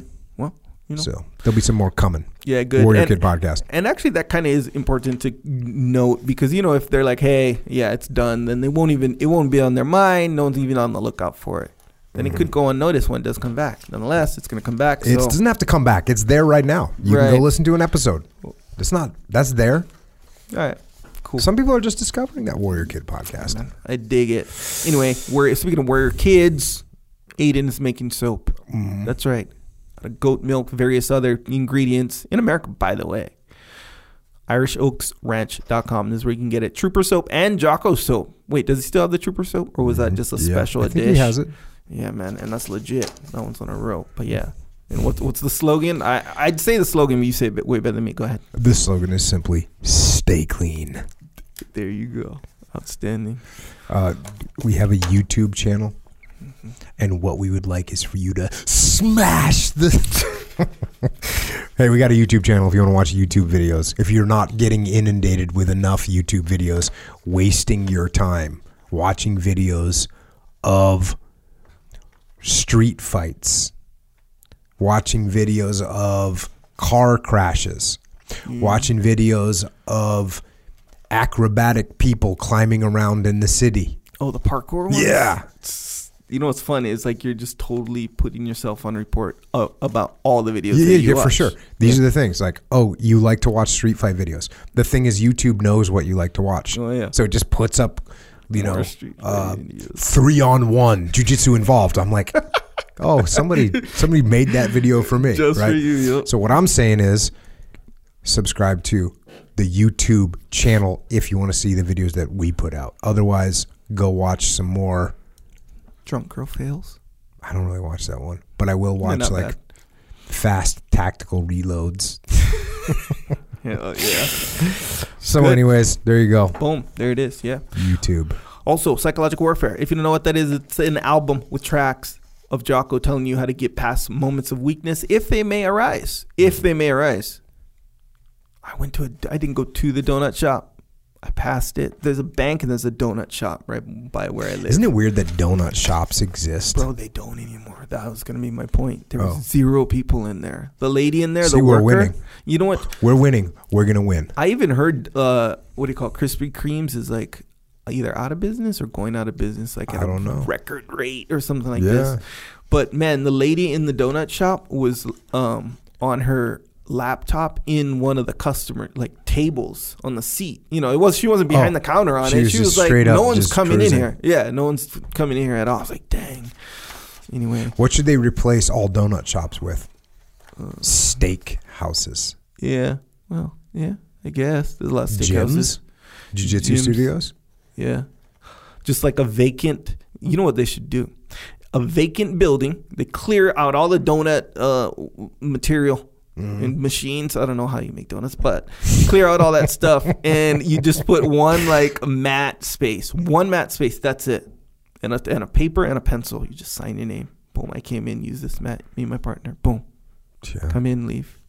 I like it. I didn't really think it through, but nonetheless, Psychological Warfare. What I was saying, it's album tracks about Jocko. Can you through your moments? So what the report says that Psychological Warfare, the album, has done massive damage to the donut industry. Apparently, is what's going on. Yeah, that's what I'm hearing. Yeah, big time. Evidently, yes. If you don't want the audio version of that, but you want a visual version, you can check out flipsidecanvas.com, run by my brother Dakota Meyer. And he makes things for you to hang on your wall, high quality things for you to hang on your wall to remind you of what it is that you're doing here. So check it out. And if you have any suggestions, you can hit up Dakota on social media and tell him what you want to see. So there you go, flipsidecanvas.com. Yep, that's a good one. Also, On It is a good one. onit.com/Jockos, where you can get your kettlebells, your battle ropes, various fitness equipment. This is good. You can also get socks. Doesn't seem like it, I know. And I've said it before. You get socks. Those are good socks. Socks are a thing, I guess. Well, I'm one of those guys who I kind of like cool socks. I don't buy them all the time, but I don't know. What kind of a guy likes cool socks? I don't know. It's just, but there's a whole industry out there. Used to be, and for me it still is. Socks means one thing. What? Pair of white socks. Right. That's what socks means. Yeah. Well, yeah. You're you, and I don't dig have it. Darth Vader socks like you do, or whatever. No, I have Darth Vader kettlebells. Okay. But no Darth Vader. And where'd you get the Darth Vader kettlebells? From On It, of course, because they got Darth Vader, they got Iron Man, they got some good ones on there. Also, they have like this thing called the elk bar. It's the same thing as a Warrior bar, but it's made out of elk, high in protein, really good, like a almost like a big beef jerky stick. It's good. You know, get that. There's a lot of good stuff on there. onit.com/Jocko. If you like something, get something. Also, we got some books. The books that were written by John Stryker Meyer, the books written by Tilt, you can get those on Amazon. Across the Fence, The Secret War in Vietnam. On the Ground, The Secret War in Vietnam. And SOG Chronicles Volume 1. Check those books out. They're really amazing to read, especially, and they're the kind of books that when you read them, you have to actually slow down and think about what the hell is actually going on. Man, because so when you think about what's actually going on, you'll realize that what these guys were doing was just absolutely, completely insane. So check out those books. Also check out Way the Warrior Kid 3, Where There's a Will. That book is live and ready for you to read, or ready for your kids to read. Also got Way the Warrior Kid 1 and Way the Warrior Kid 2, Mark's Mission. These are good books to get kids on the path. All those little things that you want kids to know, but they don't really listen to you because you're their parent. This is the ultimate flank. And if you listen to JP Donnell, he says that these Warrior Kid books are a flank on the parent too. Dang, yeah, it is. They are 100%. Yeah, as is Mikey and the Dragons, which is a book for kids to learn how to overcome fear. So check those out. Then we've got the Discipline Equals Freedom Field Manual, which will tell you how to get after it. You don't need to ask. You can just get the manual. Wouldn't that be nice?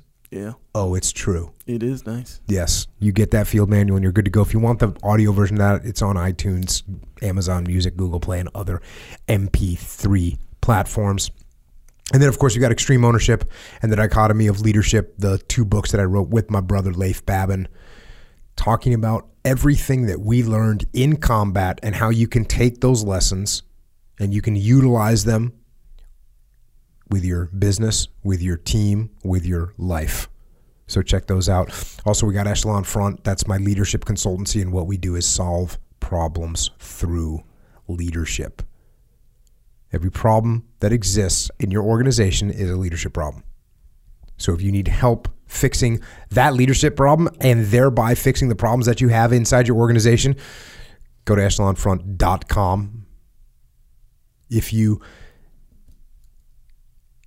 need further instruction, if you want something beyond this podcast, if you want to come to the muster is a leadership training seminar, I guess I'd call it. It's a leadership convention. And what we do is go deep dive, get granular on leadership. The next one is September 19th and 20th in Denver. And then after that, it's December 4th and 5th in Sydney, Australia. We've done 7. They've all sold out. These are going to sell out too. So if you want to come, go to extremeownership.com and sign up. And if you can't come to that, you can go to efonline.com. And that's our leadership training interactive online platform where you can get the skills, you can reinforce the skills that I talk about on this podcast, the skills that we wrote about in the books. Those skills need further training all the time. You never master these things. So go to efonline.com and check that out. And then there's, of course, EF Overwatch, where we've been taking proven leaders, tested leaders from special operations and from combat aviation and putting them into companies in the civilian sector that need leadership. So if you're looking to hire, don't always hire just because someone has experience. Hire for character, hire for leadership capability.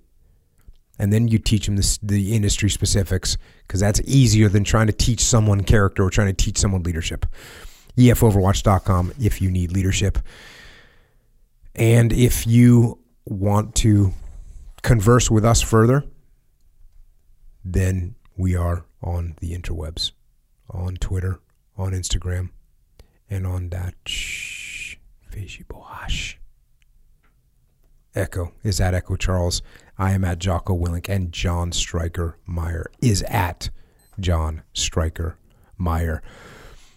And once again, thanks to John Stryker Meyer, 22 years old, putting his life on the line over and over and over again for our freedom, and to those of you in uniform right now putting your lives on the line for our freedom. Thank you for being there for us. And the same thing goes for our police and law enforcement and firefighters and paramedics and EMTs and dispatchers and correctional officers and Border Patrol and Secret Service and all first responders out there. You put your lives on the line to keep us safe, and we thank you for it. And to everyone else out there, you might be scared, and you might be tired, and you might be surrounded by the enemy who is preparing to attack. But you know what? You're still alive. So get the high ground, set up your perimeter, lock and load your weapons, and go get after it. And until next time, this is Echo and Jocko. Out.